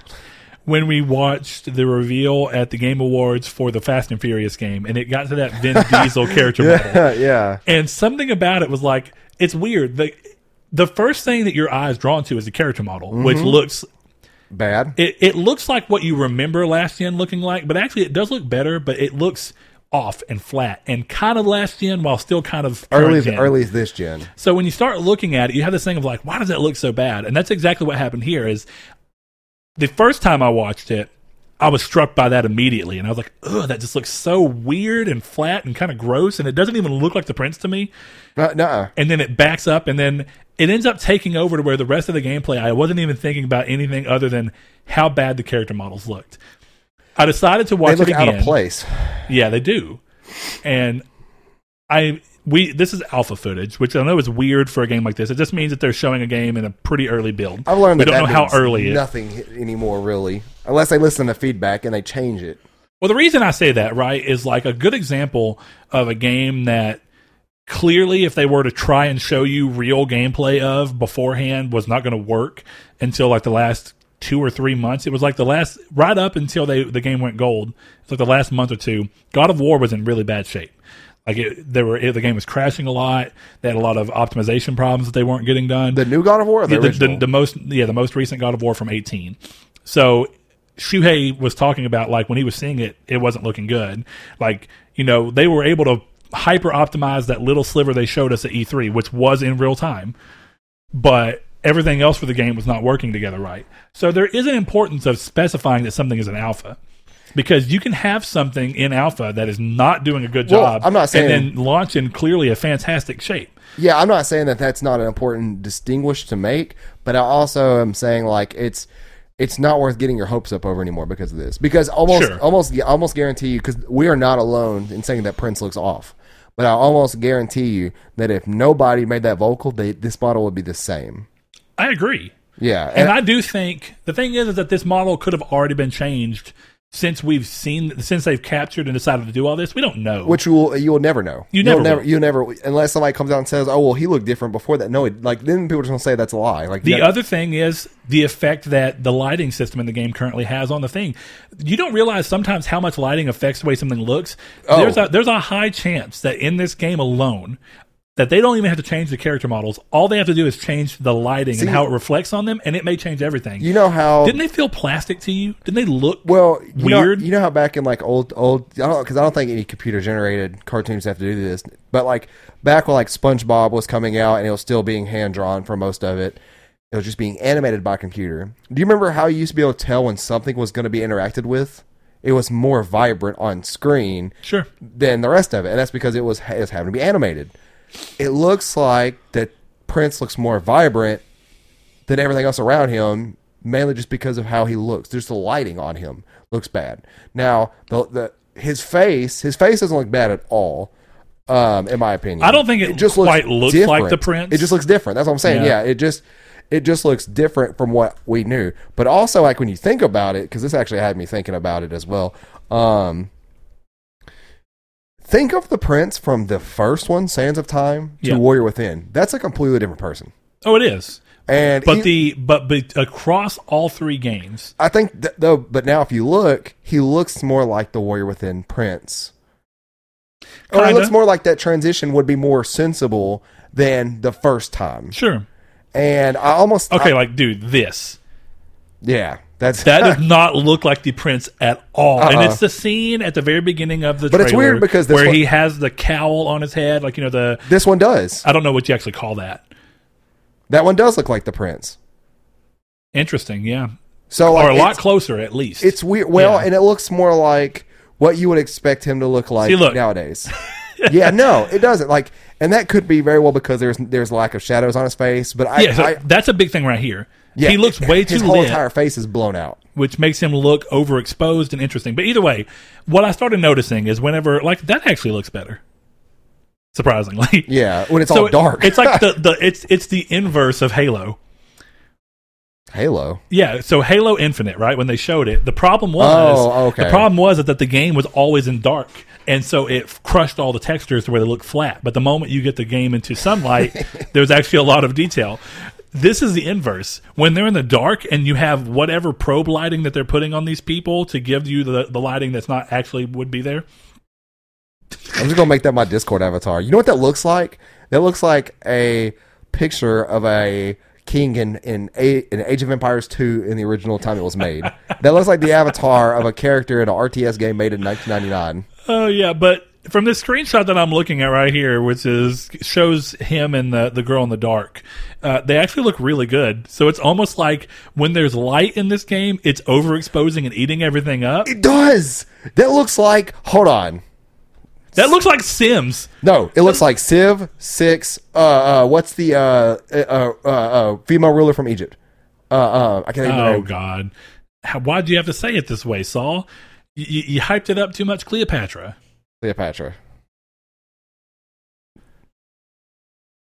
Saul's over here digging through. Bam! It's some kind of weird hyper stylized they're doing. Yeah. So either way. Right here, this looks totally different. Even zoomed in, that looks totally different than what you showed me a second ago. That looks like a PlayStation 2. What's her name from Uncharted? I can't think of her name now. Elena? Oh, not Elena. Nadia. Yeah, not Nadia. Chloe. Yeah. That looks like a PlayStation 2 Chloe. To me, this still looks better. Talk about the left one. Oh, right here. Yes. Yeah, that looks bad. I'm talking about right here. Yes, I can't see that. There's a glare on your screen. This darkened screenshot. Yes, okay. Every bit of it looks better. That prince looks like Jake Gyllenhaal got in a car wreck and they reconstructed his face based on what they remember him looking like. My point being that I've been leading to this entire very blown out time was that the moment that I rewatched it and stopped focusing on the character models, there's actually a lot of really great stuff happening. Better than that, Prince. There is. Looks like John Cena with a dreadlock wig on. There is really great lighting effects going on. There's really great particle effects going on with the sand. And the lighting effects I'm talking about, it's like shaft lighting and stuff like that, volumetric lighting. That all looks great. It's just that they have clearly got to do something to make these character models seem like they fit in this world. That's what it is. The character models feel different than the world around them. And since they spent so much time pulling in on the character models and you start to focus on them, you kind of don't see what makes the rest of it look really good. So my hope here is that this does turn out to be a really great. But here's my one real complaint here. Even if this... Well, okay. I feel like this does not need to be $40. I don't... Prince of Persia: Sands of Time is a great game, but it's not very long, which is fine. See, this Prince... You're not giving it the same level of remake, at least from what we've seen so far. Also, 2008 Prince of Persia Prince is the best looking Prince that they've done so far. It is. He looks so good. This Prince looks like he listens to EDM music. Meanwhile, this Prince looks like he listens to Godsmack, which is coincidentally a soundtrack from Prince of Persia 2. The tonal shift from Prince of Persia: Sands of Time to Warrior Within is one of the most edgy. amazing things I've ever seen. So edgy. You know why? I have a very solid theory on this. Because of God of War. Probably, because God of War stylized and violent because of God of War. Because God of War and Prince of Persia 1 are very similar games. Well, and actually, what I'm saying, like, when you're playing them, the original God of War, you're playing and you're like, this feels like a Prince of Persia game. I could kind of. But here's the thing: God of War came out in 2005, and Prince of Persia came out in 2003. I was going to say 2000. Oh, you're talking about the first one. Yeah, and Warrior Within, 2006, I think. Yeah, first one was 2003. Warrior Within would have been 2005. What? I think. And then... That timeline doesn't make sense to me. Nope, 2004. They were a year apart. Yeah. So God of War ripped off a Warrior Within.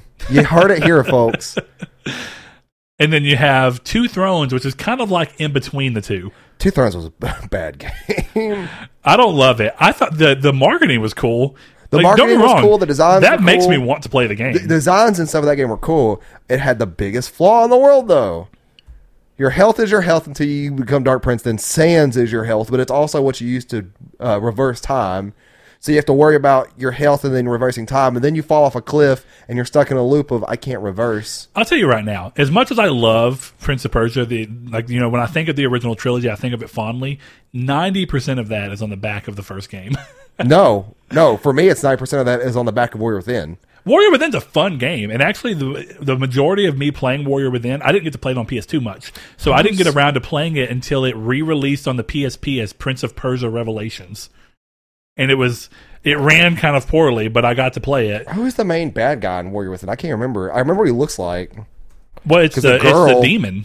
Well, the girl was like one of the Kalina, but this thing. Boy, first of all, Kalina. That was like the first boss fight. But you know her walking up, when she doesn't have the thing on the back and she's walking up those stairs and you just see them ass cheeks. Which also sounds like a cutscene from God of War 1. It does. And I'll give you, here's the thing. The only reason I even bring that up is that giving me a teenage boy that, like, what are you doing? This is fan service. I didn't know what fan service was at the time. Is it cosplay? I can't tell. Looks like it. That's Khal Drogo from Game of Thrones. Interesting. Aquaman. Yeah, Jason Momoa. Yeah. No, he's Aquaman. Real name Aquaman. He's also in Dune. That's an interesting trailer too. He looks a lot bigger in terms of like body. Chubbier. Yeah, I didn't. Not that it matters. It's just I almost didn't recognize him. I'm not a massive fan of that new trailer for Dune. I'm in between on it. Yeah. Have you read the book? Yeah, audiobook. Okay, I was gonna say like there's a couple things in there that are weird. But either way, yeah, the Prince of Persia remake looks really interesting. I hope it's good. I think it's overpriced. $30 would have been better. And I think the bigger question becomes here. And part of the reason I say that, right, is that you look at Crash Bandicoot 1, Crash Bandicoot 2, and Crash Bandicoot 3. Each of those games is roughly 5 to 8 hours, depending on how good you are at them. They can be longer. And then, of course, when you think about the most recent remakes, there's way more content in them because you can do time trials across all 3 games instead of just Warped. But both the Spyro remakes and the remake for Medieval is even something close to this, right? But the Spyro remakes and the Crash Bandicoot remakes are 3 games for the price of one. Or for the price of this $140, right? So that set a pretty weird precedent. Then you come to a more close example, which is the Medieval remake that they did, right? And that was priced at $30. And $30 feels accurate to what you're getting. It's from a ground-up remake, and then it's of a game that people beloved. Okay, I'm down with that. If you price this at $30, I'm cool with that, even if it's where it's at. So I think that's part of it. But the big question becomes, based on how well does this does, what do they choose to do moving forward? Do they choose to make a new Prince of Persia game? Or if this does really well, do they choose to remake Warrior Within? And then move on? Warrior Within. I don't think they would make a new one. I don't know. Without at least completing the series first. I don't know, maybe. But I know I'm never going to get it. And I don't wrong. I love the Sands of Time. Fantastic game. Really. I love that game a lot. It was the only reason I even bought the PlayStation 3 HD Trilogy remaster. And it's the only game I played. I started Warrior Within and I forgot how hard the opening Kalina boss fight is. What if they did this? What if they took 2008's engine and the character designs and they made it Sands of Time? That would actually be sick. Yeah. That cel-shaded art style looks great, but where I was going with this is what I really want is a 2008 remake. They'll never do that. Or even a remaster. Just give me a way to play it with the ending not as DLC. Us 2 of the 10 people who like that game are the only ones that care about that game. There is a very sought-after group of people. I shouldn't say. There's a group of people who are... Niche group of people. Yeah, they seek after that game. But, nonetheless, we will move on. The Ubisoft event, I wasn't surprised to an extent that we didn't see Far Cry, though I was a little, because it's coming so soon. But I have a feeling that they're going to do another one in November after the consoles have launched, and that's when we're going to see Far Cry 6. But we will definitely see what ends up happening there. The next thing, and then it's going to lead us kind of into the full, last big one. Cross-gen PlayStation time exclusive Kena Bridge of Spirit. Hold on. I think I've done something here that I didn't intend to do. No, it's good. It's good. I'm so confused. What'd you do? I think I've deleted a piece of news somewhere along the way. Actually, I pretty much know. Well, I walked in and you were talking about Rainbow Six, and I was like, okay, let me go through here to catch up where I'm at. And then like, there's no Rainbow Six in here. Yeah, so don't worry about it. But my point here is that PlayStation's cross-gen timed exclusive Kena Bridge of Spirits, which looks really good, has been delayed by developer Ember Lab, citing transitioning from work to home as a challenge that slowed development.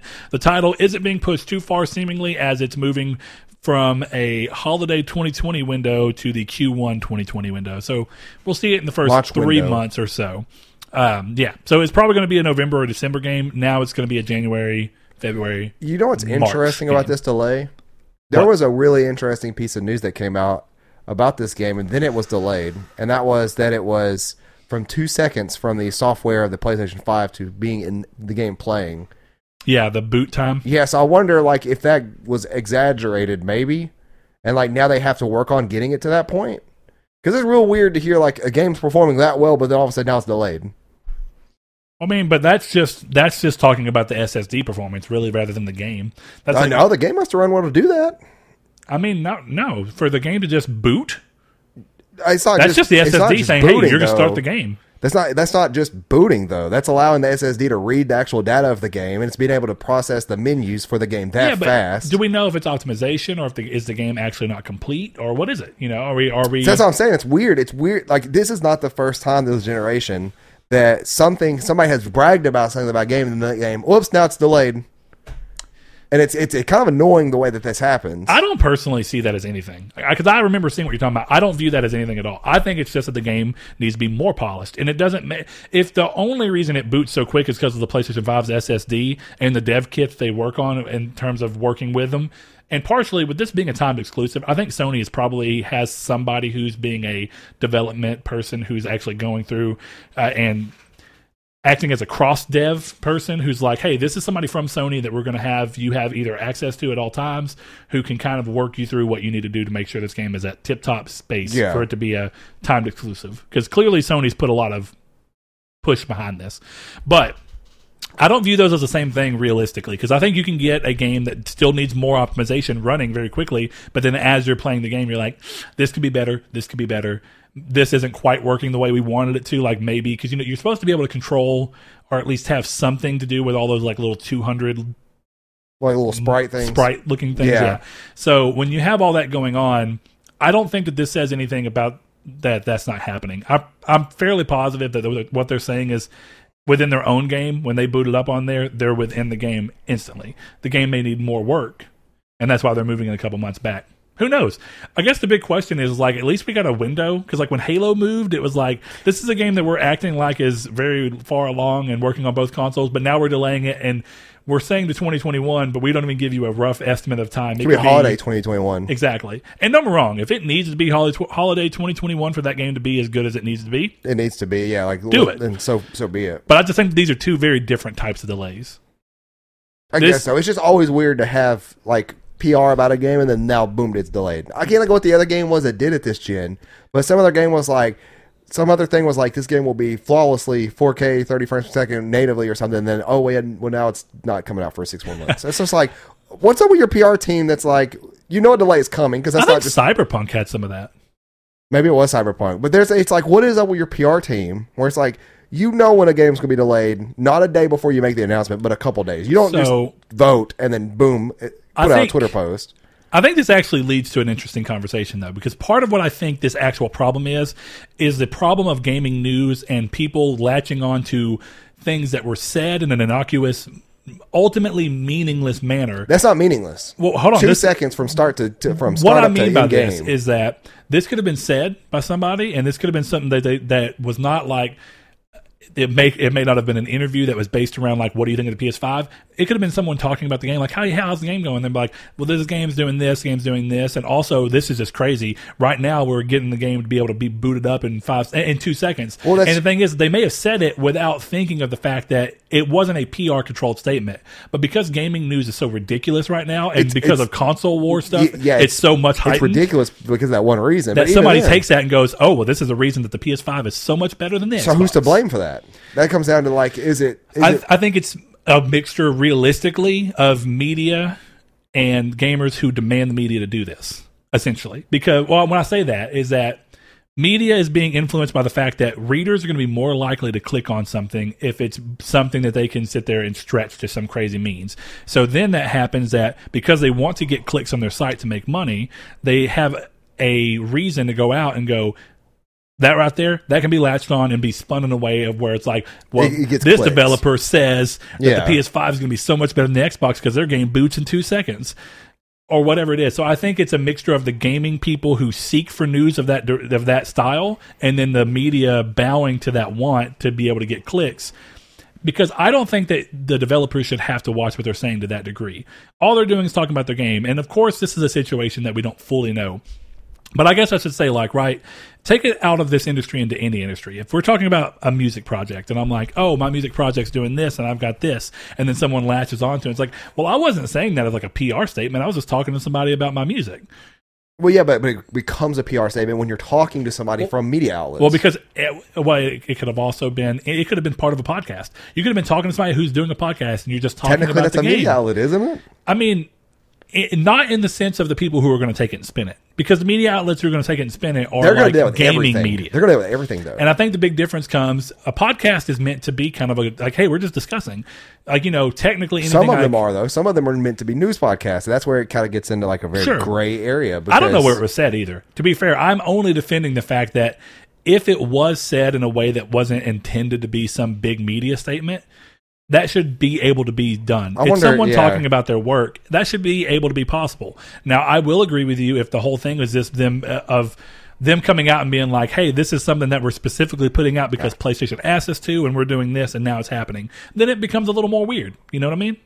Like, what's the source is essentially comes down. And if they've marked the source and where he said it and why he said it, that's important. According to this, it was said in Game Informer by Josh Greer, the chief operating officer at Ember Lab. So that's fully their fault.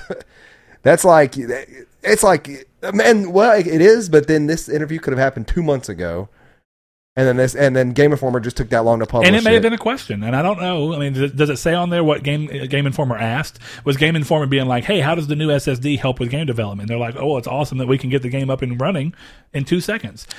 Again, I just think a lot of the times these things are meant in an innocuous way, and that just ends up being something that's taken and blown up and stretched to a point where people feel like they can't say anything. See, like this one, PS5 DualSense may have a great feature for people who hate Switch controllers. The hell does that even mean? It means that it's got a long battery life. Possibly, yeah, but like that's the thing. But it's a stupid way of saying that. Maybe 3 different profiles can play on one controller at once. I don't know. It's dumb.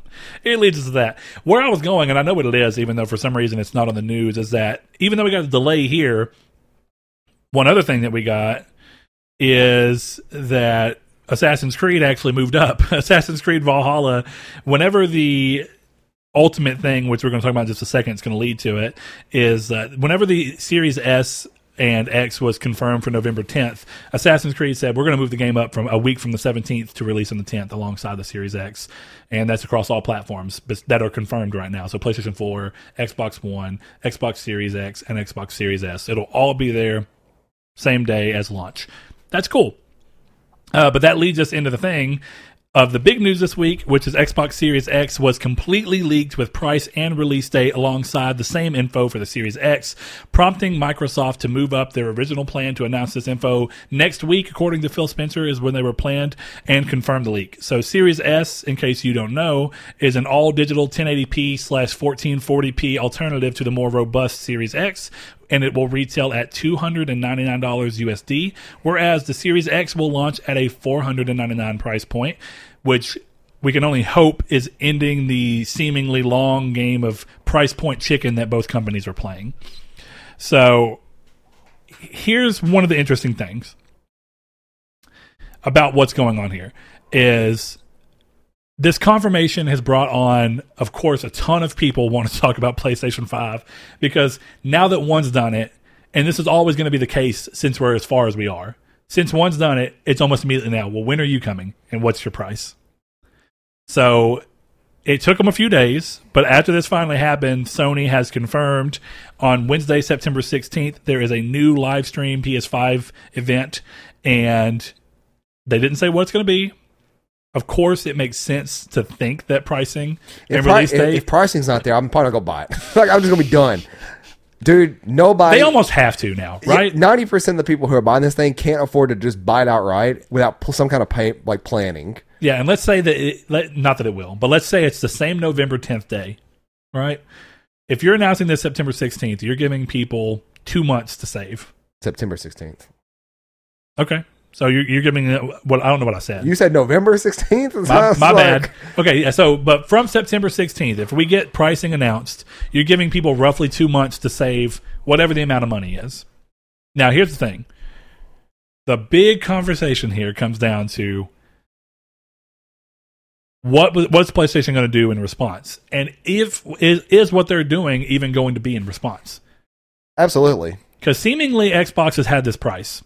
Otherwise, they wouldn't have had plans to reveal it next week as they originally Well, not only that, but it's the price of this. The Xbox One X when it came out. It came out at $500, didn't it? Yeah. Yeah, so they already held a price point this high this generation, so they know that they could have hit it. Yep. We haven't seen a price point from Sony. I kind of wish... Since the PlayStation 3, yeah. Yeah, well, yeah. But I kind of wish that the PlayStation Pro would have had a 4K Blu-ray player in it, and maybe some other features, and then it would have been that price point. I would have paid that much for a Pro if it had a 4K Blu-ray player.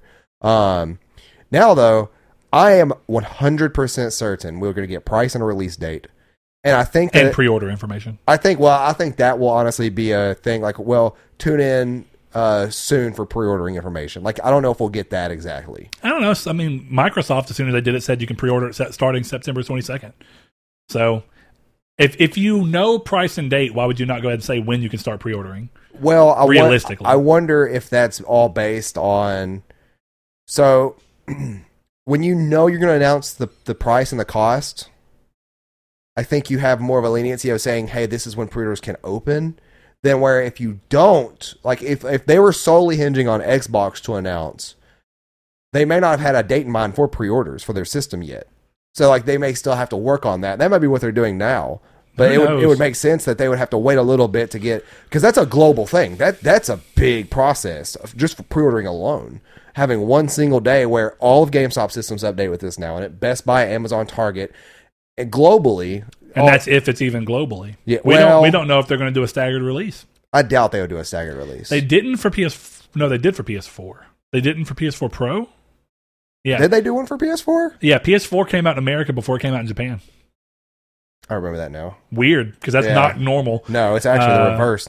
But typically with stuff like this. Originally, they were talking about having a global launch because, PlayStation were talking about how all of their companies are trying to become a global platform. Yeah. And that means that they want all their marketing to be the same across the globe, handled by the same group. The messaging is the same across the globe, whereas originally you had a different slogan in the U.S. than you would in the UK, as you would in Asia or wherever. So they're trying to consolidate all that into one. So you think that the need or the want rather from them for a global launch would be there. But the problem may be that to do a global launch on a scale that's going to matter, or to be able to get the biggest markets, the amount of numbers that they need to sell as good as possible, then they may go, these two territories, this date, 2 weeks later, these two territories, 2 weeks later, these territories. And kind of stagger it in a staggered way like that. And I only say that because of COVID. If COVID wouldn't have happened, I think there's a high chance that they would have gone global. Yeah, because they can afford to now. Yeah, because one of the things about Microsoft that's weird is that Microsoft doesn't have the global footprint that Sony does. No. And their systems don't tend to sell globally. Their strongest and really only well-performing markets are the UK and the US. China seemingly trying to go, but realistically, PlayStation's got so much more of a foothold in places like India, of course, Japan. Xbox does so pitifully that it doesn't even matter. Yeah. So when you think about Sony trying to launch the console in Japan, in the US, in the UK, all of which they are the market leaders right now, even though Xbox is right up there with Sony in US. I could even be wrong. Microsoft may have finally overtaken. I don't think so, though, PlayStation. But so when you look at that, Sony's got way more need to be like, we got to make sure that we're selling well in this area and we have enough to sell in this area. Right. Whereas Microsoft's more like, globally for us, realistically only means that we have to make sure we have enough number to satisfy the biggest group of our fans, which happen to be in the UK, in US, maybe somewhere in South America. But also South America is pretty heavily PlayStation. It's just one of those things. Like, there's a lot of work in this kind of stuff, setting it up. And I'm curious as to what we're going to get exactly. I, though, am pretty certain on the price. So that's where I was going to go. Where do you think price lands? 500, 450. Okay. 450 being digital only, 500 being base model. That's a safe bet, because clearly, when you source one of those, when you source a 4K Blu-ray drive, I want to say it's like $28 if I for look, them though. For the quantity of which they'd order would be roughly $28. So even if you say 25, whatever, regardless, they're not only going to drop the price by 25, they're going to go more. Mm-hmm. So the argument to why they would go 50 is that the moment you buy an all digital console and you buy 2 or 3 games, they get roughly $8 per game. Yeah, you're locked into that ecosystem. Then bam, 2 to 3 games in, they've already made their money back and they're good to go. Yeah. So that's the safe bet, and I do think that there's a high chance. I should say there's a decent chance that is what it is. I think that there's a fairly high chance, considering the price discrepancy, that it's going to be $4.99 to match Xbox, and they don't need to undercut them really. I don't think, and I don't think they will. No, I don't think they want to take a loss for no real reason, because the truth is, realistically, right now with how well PlayStation's been doing from a marketing standpoint and people loving them, I think that they would still outsell Xbox, maybe not just massively, but I think they'd still outsell them even if they were more expensive. But for sure, if they're the same price, they're going to outsell. So meet your minimum requirement of go, just make sure we match price and we're still going to outsell. Yeah. Bam. Now, you know what we talked about like 2 weeks ago of looking at both Xboxes and PlayStation, but we looked at PlayStation's numbers about how much money they make from digital purchases and specifically microtransaction purposes. Yeah. Getting people in on an all-digital console and now having to contend with the Series S without making your own legitimately weaker console, the way that you kind of bridge that gap is you say $4.99 for the disc drive version, $3.99 for the digital-only version. That way you're getting more people to come in. They can't buy used games. You're going to make more money off of every game sold. I want that, but I don't think that's what it's going to be. And then the big benefit there is that if you're telling me that the Xbox Series S, which has less RAM than the One X does, it can't play games with the One X editions. And less storage. Oh, well. 512 gigabytes, whereas the PlayStation, don't get me wrong, both are small. Yeah, but we're being told that games are not supposed to be as big. I don't believe that for 1 second, but I'll tell you people this now. As an all-digital person, I have never... This generation had to delete stuff that you were make actively room playing for stuff that I was actively playing, and just in general, like I deleted Warzone because it was like 250 gigabytes, just out of sheer like there should not be a game that takes up this much space that I don't play every day. It's like I deleted that, but like a terabyte is a lot of storage. People don't seem to realize that. Like people are like, well, when you build a gaming PC, you have to make like a 2 terabyte minimum. No, I play on a terabyte system now. I have like Dark Souls 3, Dark Souls 1, RimWorld, Rust. I have like 20 games installed on my PC at home, and I'm not nowhere near out of space. Yeah, so it's not like... For big AAA games right now, if you have a terabyte, you can fit roughly 9. Yeah, big AAA games. Who is playing 9 games at once? Yeah, like I get it that you kind of like that you may want to have the mindset of like, well, it'd be nice to have all my games there in case my internet's out. Well, half those games won't work anyways because you don't have internet. A good example, right? You just talked about Warzone. If Warzone is taking up 250 gigs of the Series S, that's half your hard drive. Yeah, it's a third. It's a third on. To be fair, though, it's a third on your PlayStation 5. It is. Both of them are bad. Yeah, like for that. Again, most games are not 250 gigs or 200 gigs or any of that. And the proprietary price for the Xbox One, if that's true, is worse. I don't think that's going to be true. Oh my God, we'll talk about that in a second. 220 or whatever. But going back to the reason I think that we see $3.99 and then $4.99 is that if PlayStation can afford, and they definitely can because they'll make it up in the post for dang sure, to get you in the digital ecosystem, go ahead and drop out an extra $50. It's a pretty modest loss, even if you are taking a loss. I think the way you set it up is take no loss or very minimal loss on the on the disk drive system if you have to. On the digital system, take a bigger loss at the fact that you're going to make it up because you are always going to make sure your games are digital. Yeah. So they have that incentive to do it. Clearly, they make a ton of money from that, and they make so much money from microtransactions that wanting to get somebody in the ecosystem just so they can start spending money on Fortnite and free-to-play games is smart. Right. So if you're telling me that you do that, and then suddenly there's only $100 price difference and this is more for core gamers and casuals who at least keep a little bit more up. If there's $100 price difference between two systems, and one of them is the full-powered PS5 just without a disk drive, and one of them is the half-powered Series S that can't even do enhanced backwards compatibility. When you play 360 games on it, it plays the 1S version of 360 games, not the 1X version. So these are small things, and some people won't care, and that's fine, and that's still a good price point for the people that don't care. Right. But the RAM is so much less. And early on, when I first saw it, I didn't see the RAM. I thought, well, the Series S actually makes a lot of sense. If it has the same RAM and it's got the same CPU at the same clock speed, and it's just the GPU being clocked down, graphics are one of the easiest things to scale, and the games aren't going to have to be made in such a way because the CPU is what's going to be your limiting factor of game design. It's like that's kind of how they talk about frames per second being such a problem because of CPU. So if you know that your CPU needs to do so much, but it's the same across both, I thought, okay, that's not a big problem.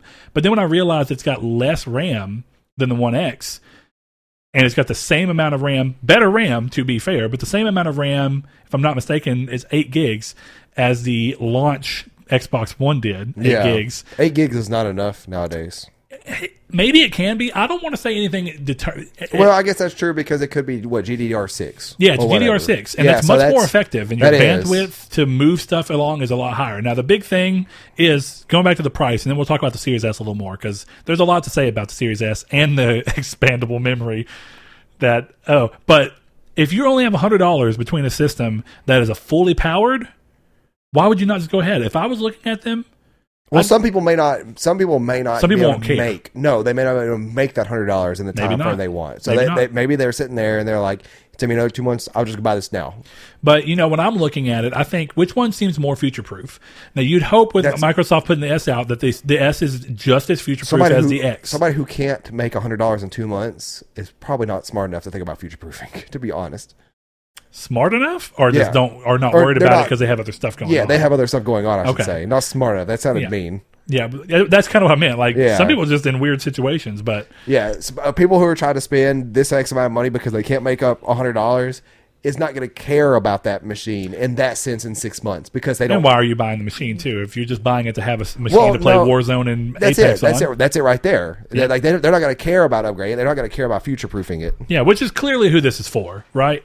But still, I think looking at it, it would kind of, the $299 price point seems really good when you think that all the PlayStation 5s are going to be $450 to $499. But if you bring it closer where there's a $100 difference between the two and you get 250 gigs more of storage or 225 gigs more of storage, whatever, you get way more power out of it. You get a system that can play the PS4 games, but also the PS4 enhancements in those games. It just starts to look a lot better, and also it gives the PlayStation 5 an entry point that matches the PS4's, but in a way that PlayStation still makes the money up because every purchase will be digital.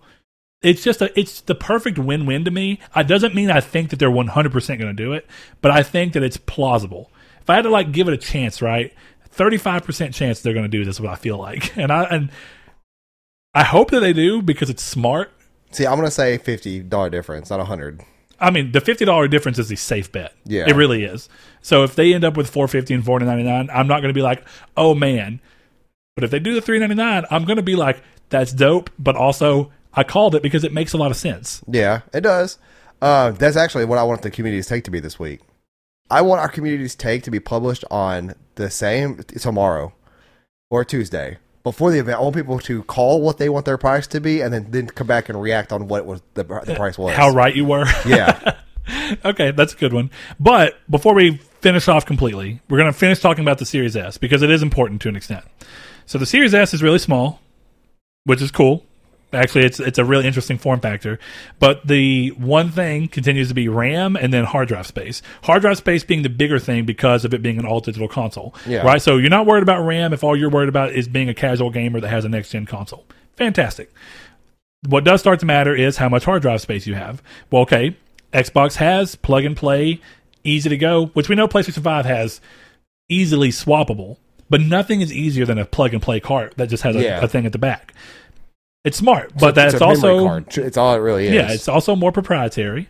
Yeah. So the thing right now is what, as great as $299 looks, if the problem becomes that you do run out of hard drive space because games don't get smaller and games actually get bigger, we don't know. Then you come to a problem of The estimated cost right now is No, not estimated. The rumored. Sorry, Yeah. not estimated. Yeah, Yeah, that, bad choice of word. The rumored cost is what, $209 for a 229. $229. Or 219. It's one of the. It's 219 or It's 229. over $200 for a 1 terabyte expansion card. What it came down to is if you bought that and the console, it costs $20 more than to buy the Xbox Series X. Now, I'll tell you right now, two things. Allegedly, that card can work on the Series X. Yeah. Also, don't forget, this is a 1 terabyte proprietary SSD. NVMe SSD. This is not a hard drive. So this, honestly, people are complaining about the price. I am too. Like I'll be the one to tell you, like $200 is probably the most you should pay for this thing. And trust me when I say that SSDs for that size that's that fast is around that price anyways. But this is proprietary. I almost guarantee you Sony's is going to cost the same realm.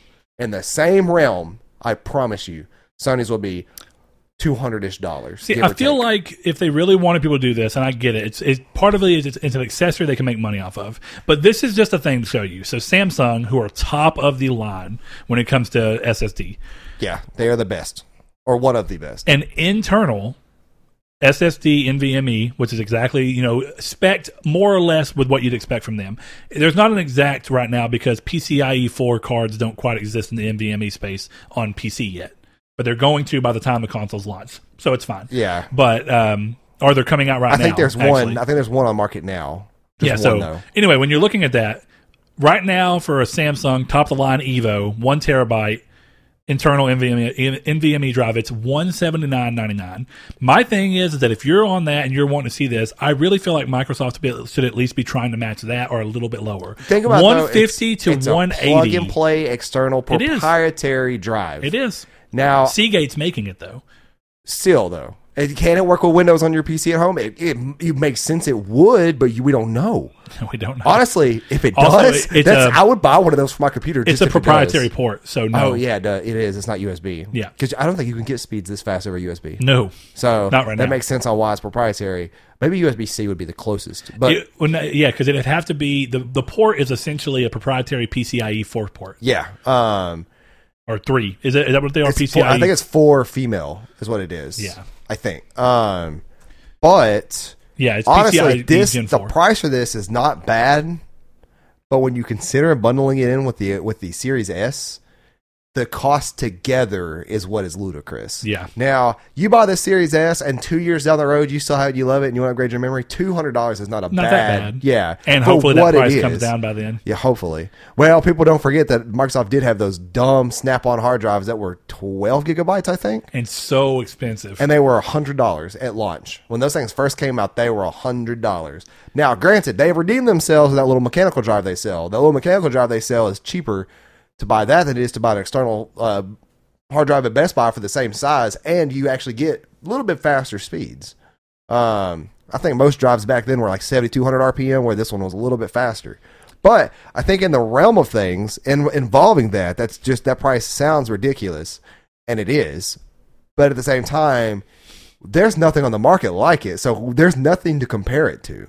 Yeah, the closest thing you can do is just compare it to another NVMe drive that's internal and not proprietary. Yeah, which even then, I say that because I was like, most NVMe drives are the easiest thing to install. You just like pop them in and put a screw in. I've seen people break them. And then, they're dumb for that. I've seen people break RAM. Some people don't understand how just a pop-in card works. That's all I was saying, though. But then I realized that's every part in the PC is nowadays, is you just popping it in. And some of them involve screws.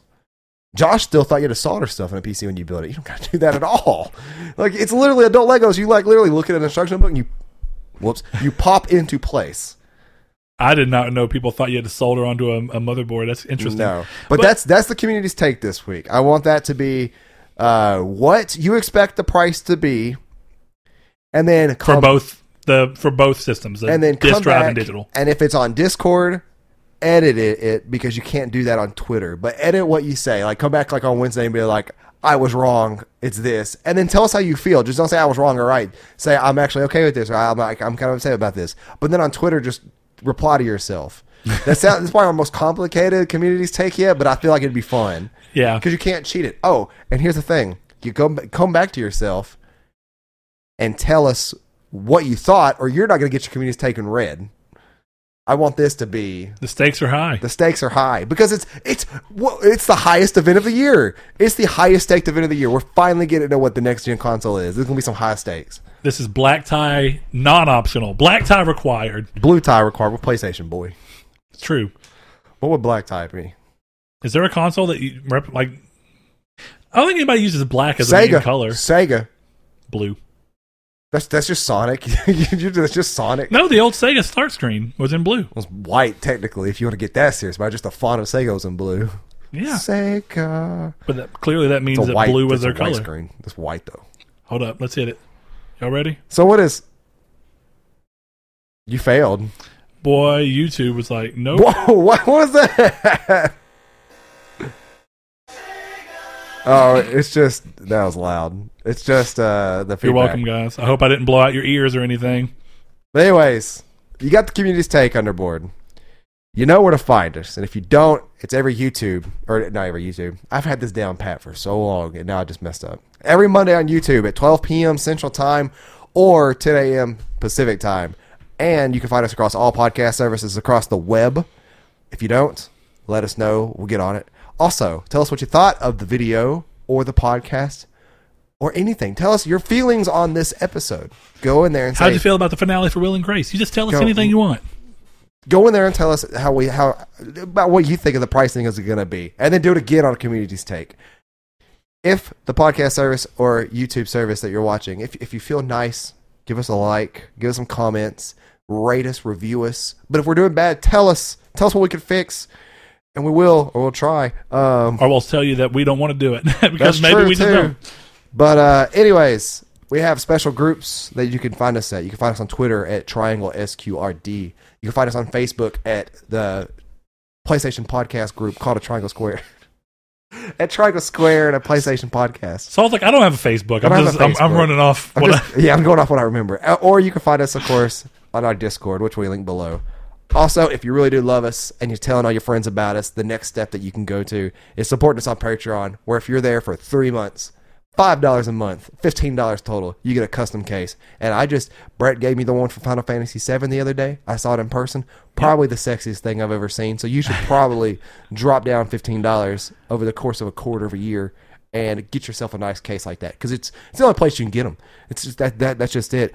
We could do a giveaway soon, but other than that, yeah, that's it.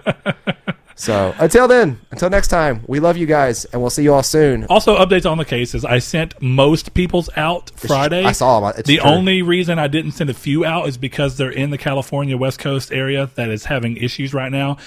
So I decided it'd be best to hold until hopefully all that's done.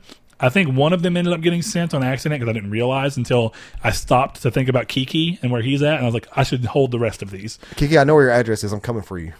We're going to rescue you. Saul's going to clap his cheeks like helicopters and just be flying around. Come, pick you up, bring you back to Arkansas. But if you would like to support the show like these fantastic people, head over to patreon.com/Nartech and consider giving as little as $1 per month. But big shout out to our patrons, Josh Jarrell, Matthew Green, my name is Dan, Luke Bartolomeo, Sean Santarud, Funk Turkey, Danny Villiobos, Corey Hickerson, Blake Popst, Kevin Baconbits, Joshua Lago, Eric McAllister, Shadowist, Steven Salazar, The Stonard, Travis Blow, Eduardo Palomino, Stefan Swanland, Constantly Kenny, Solitary Red, Chris Figs, Zachary Sawyer, Landis, Rude Days 93, Brian, Donovan Williams, William Digital Spooker, Derek Porter, Josh Ayers, Brandon Edwards, Sean 1 Neo, Tyler Powers, El Chabib, Jason Clendenning, Tyler B., and lastly, Mr. Richard Schaefer. Thank you so much to everyone for supporting the show.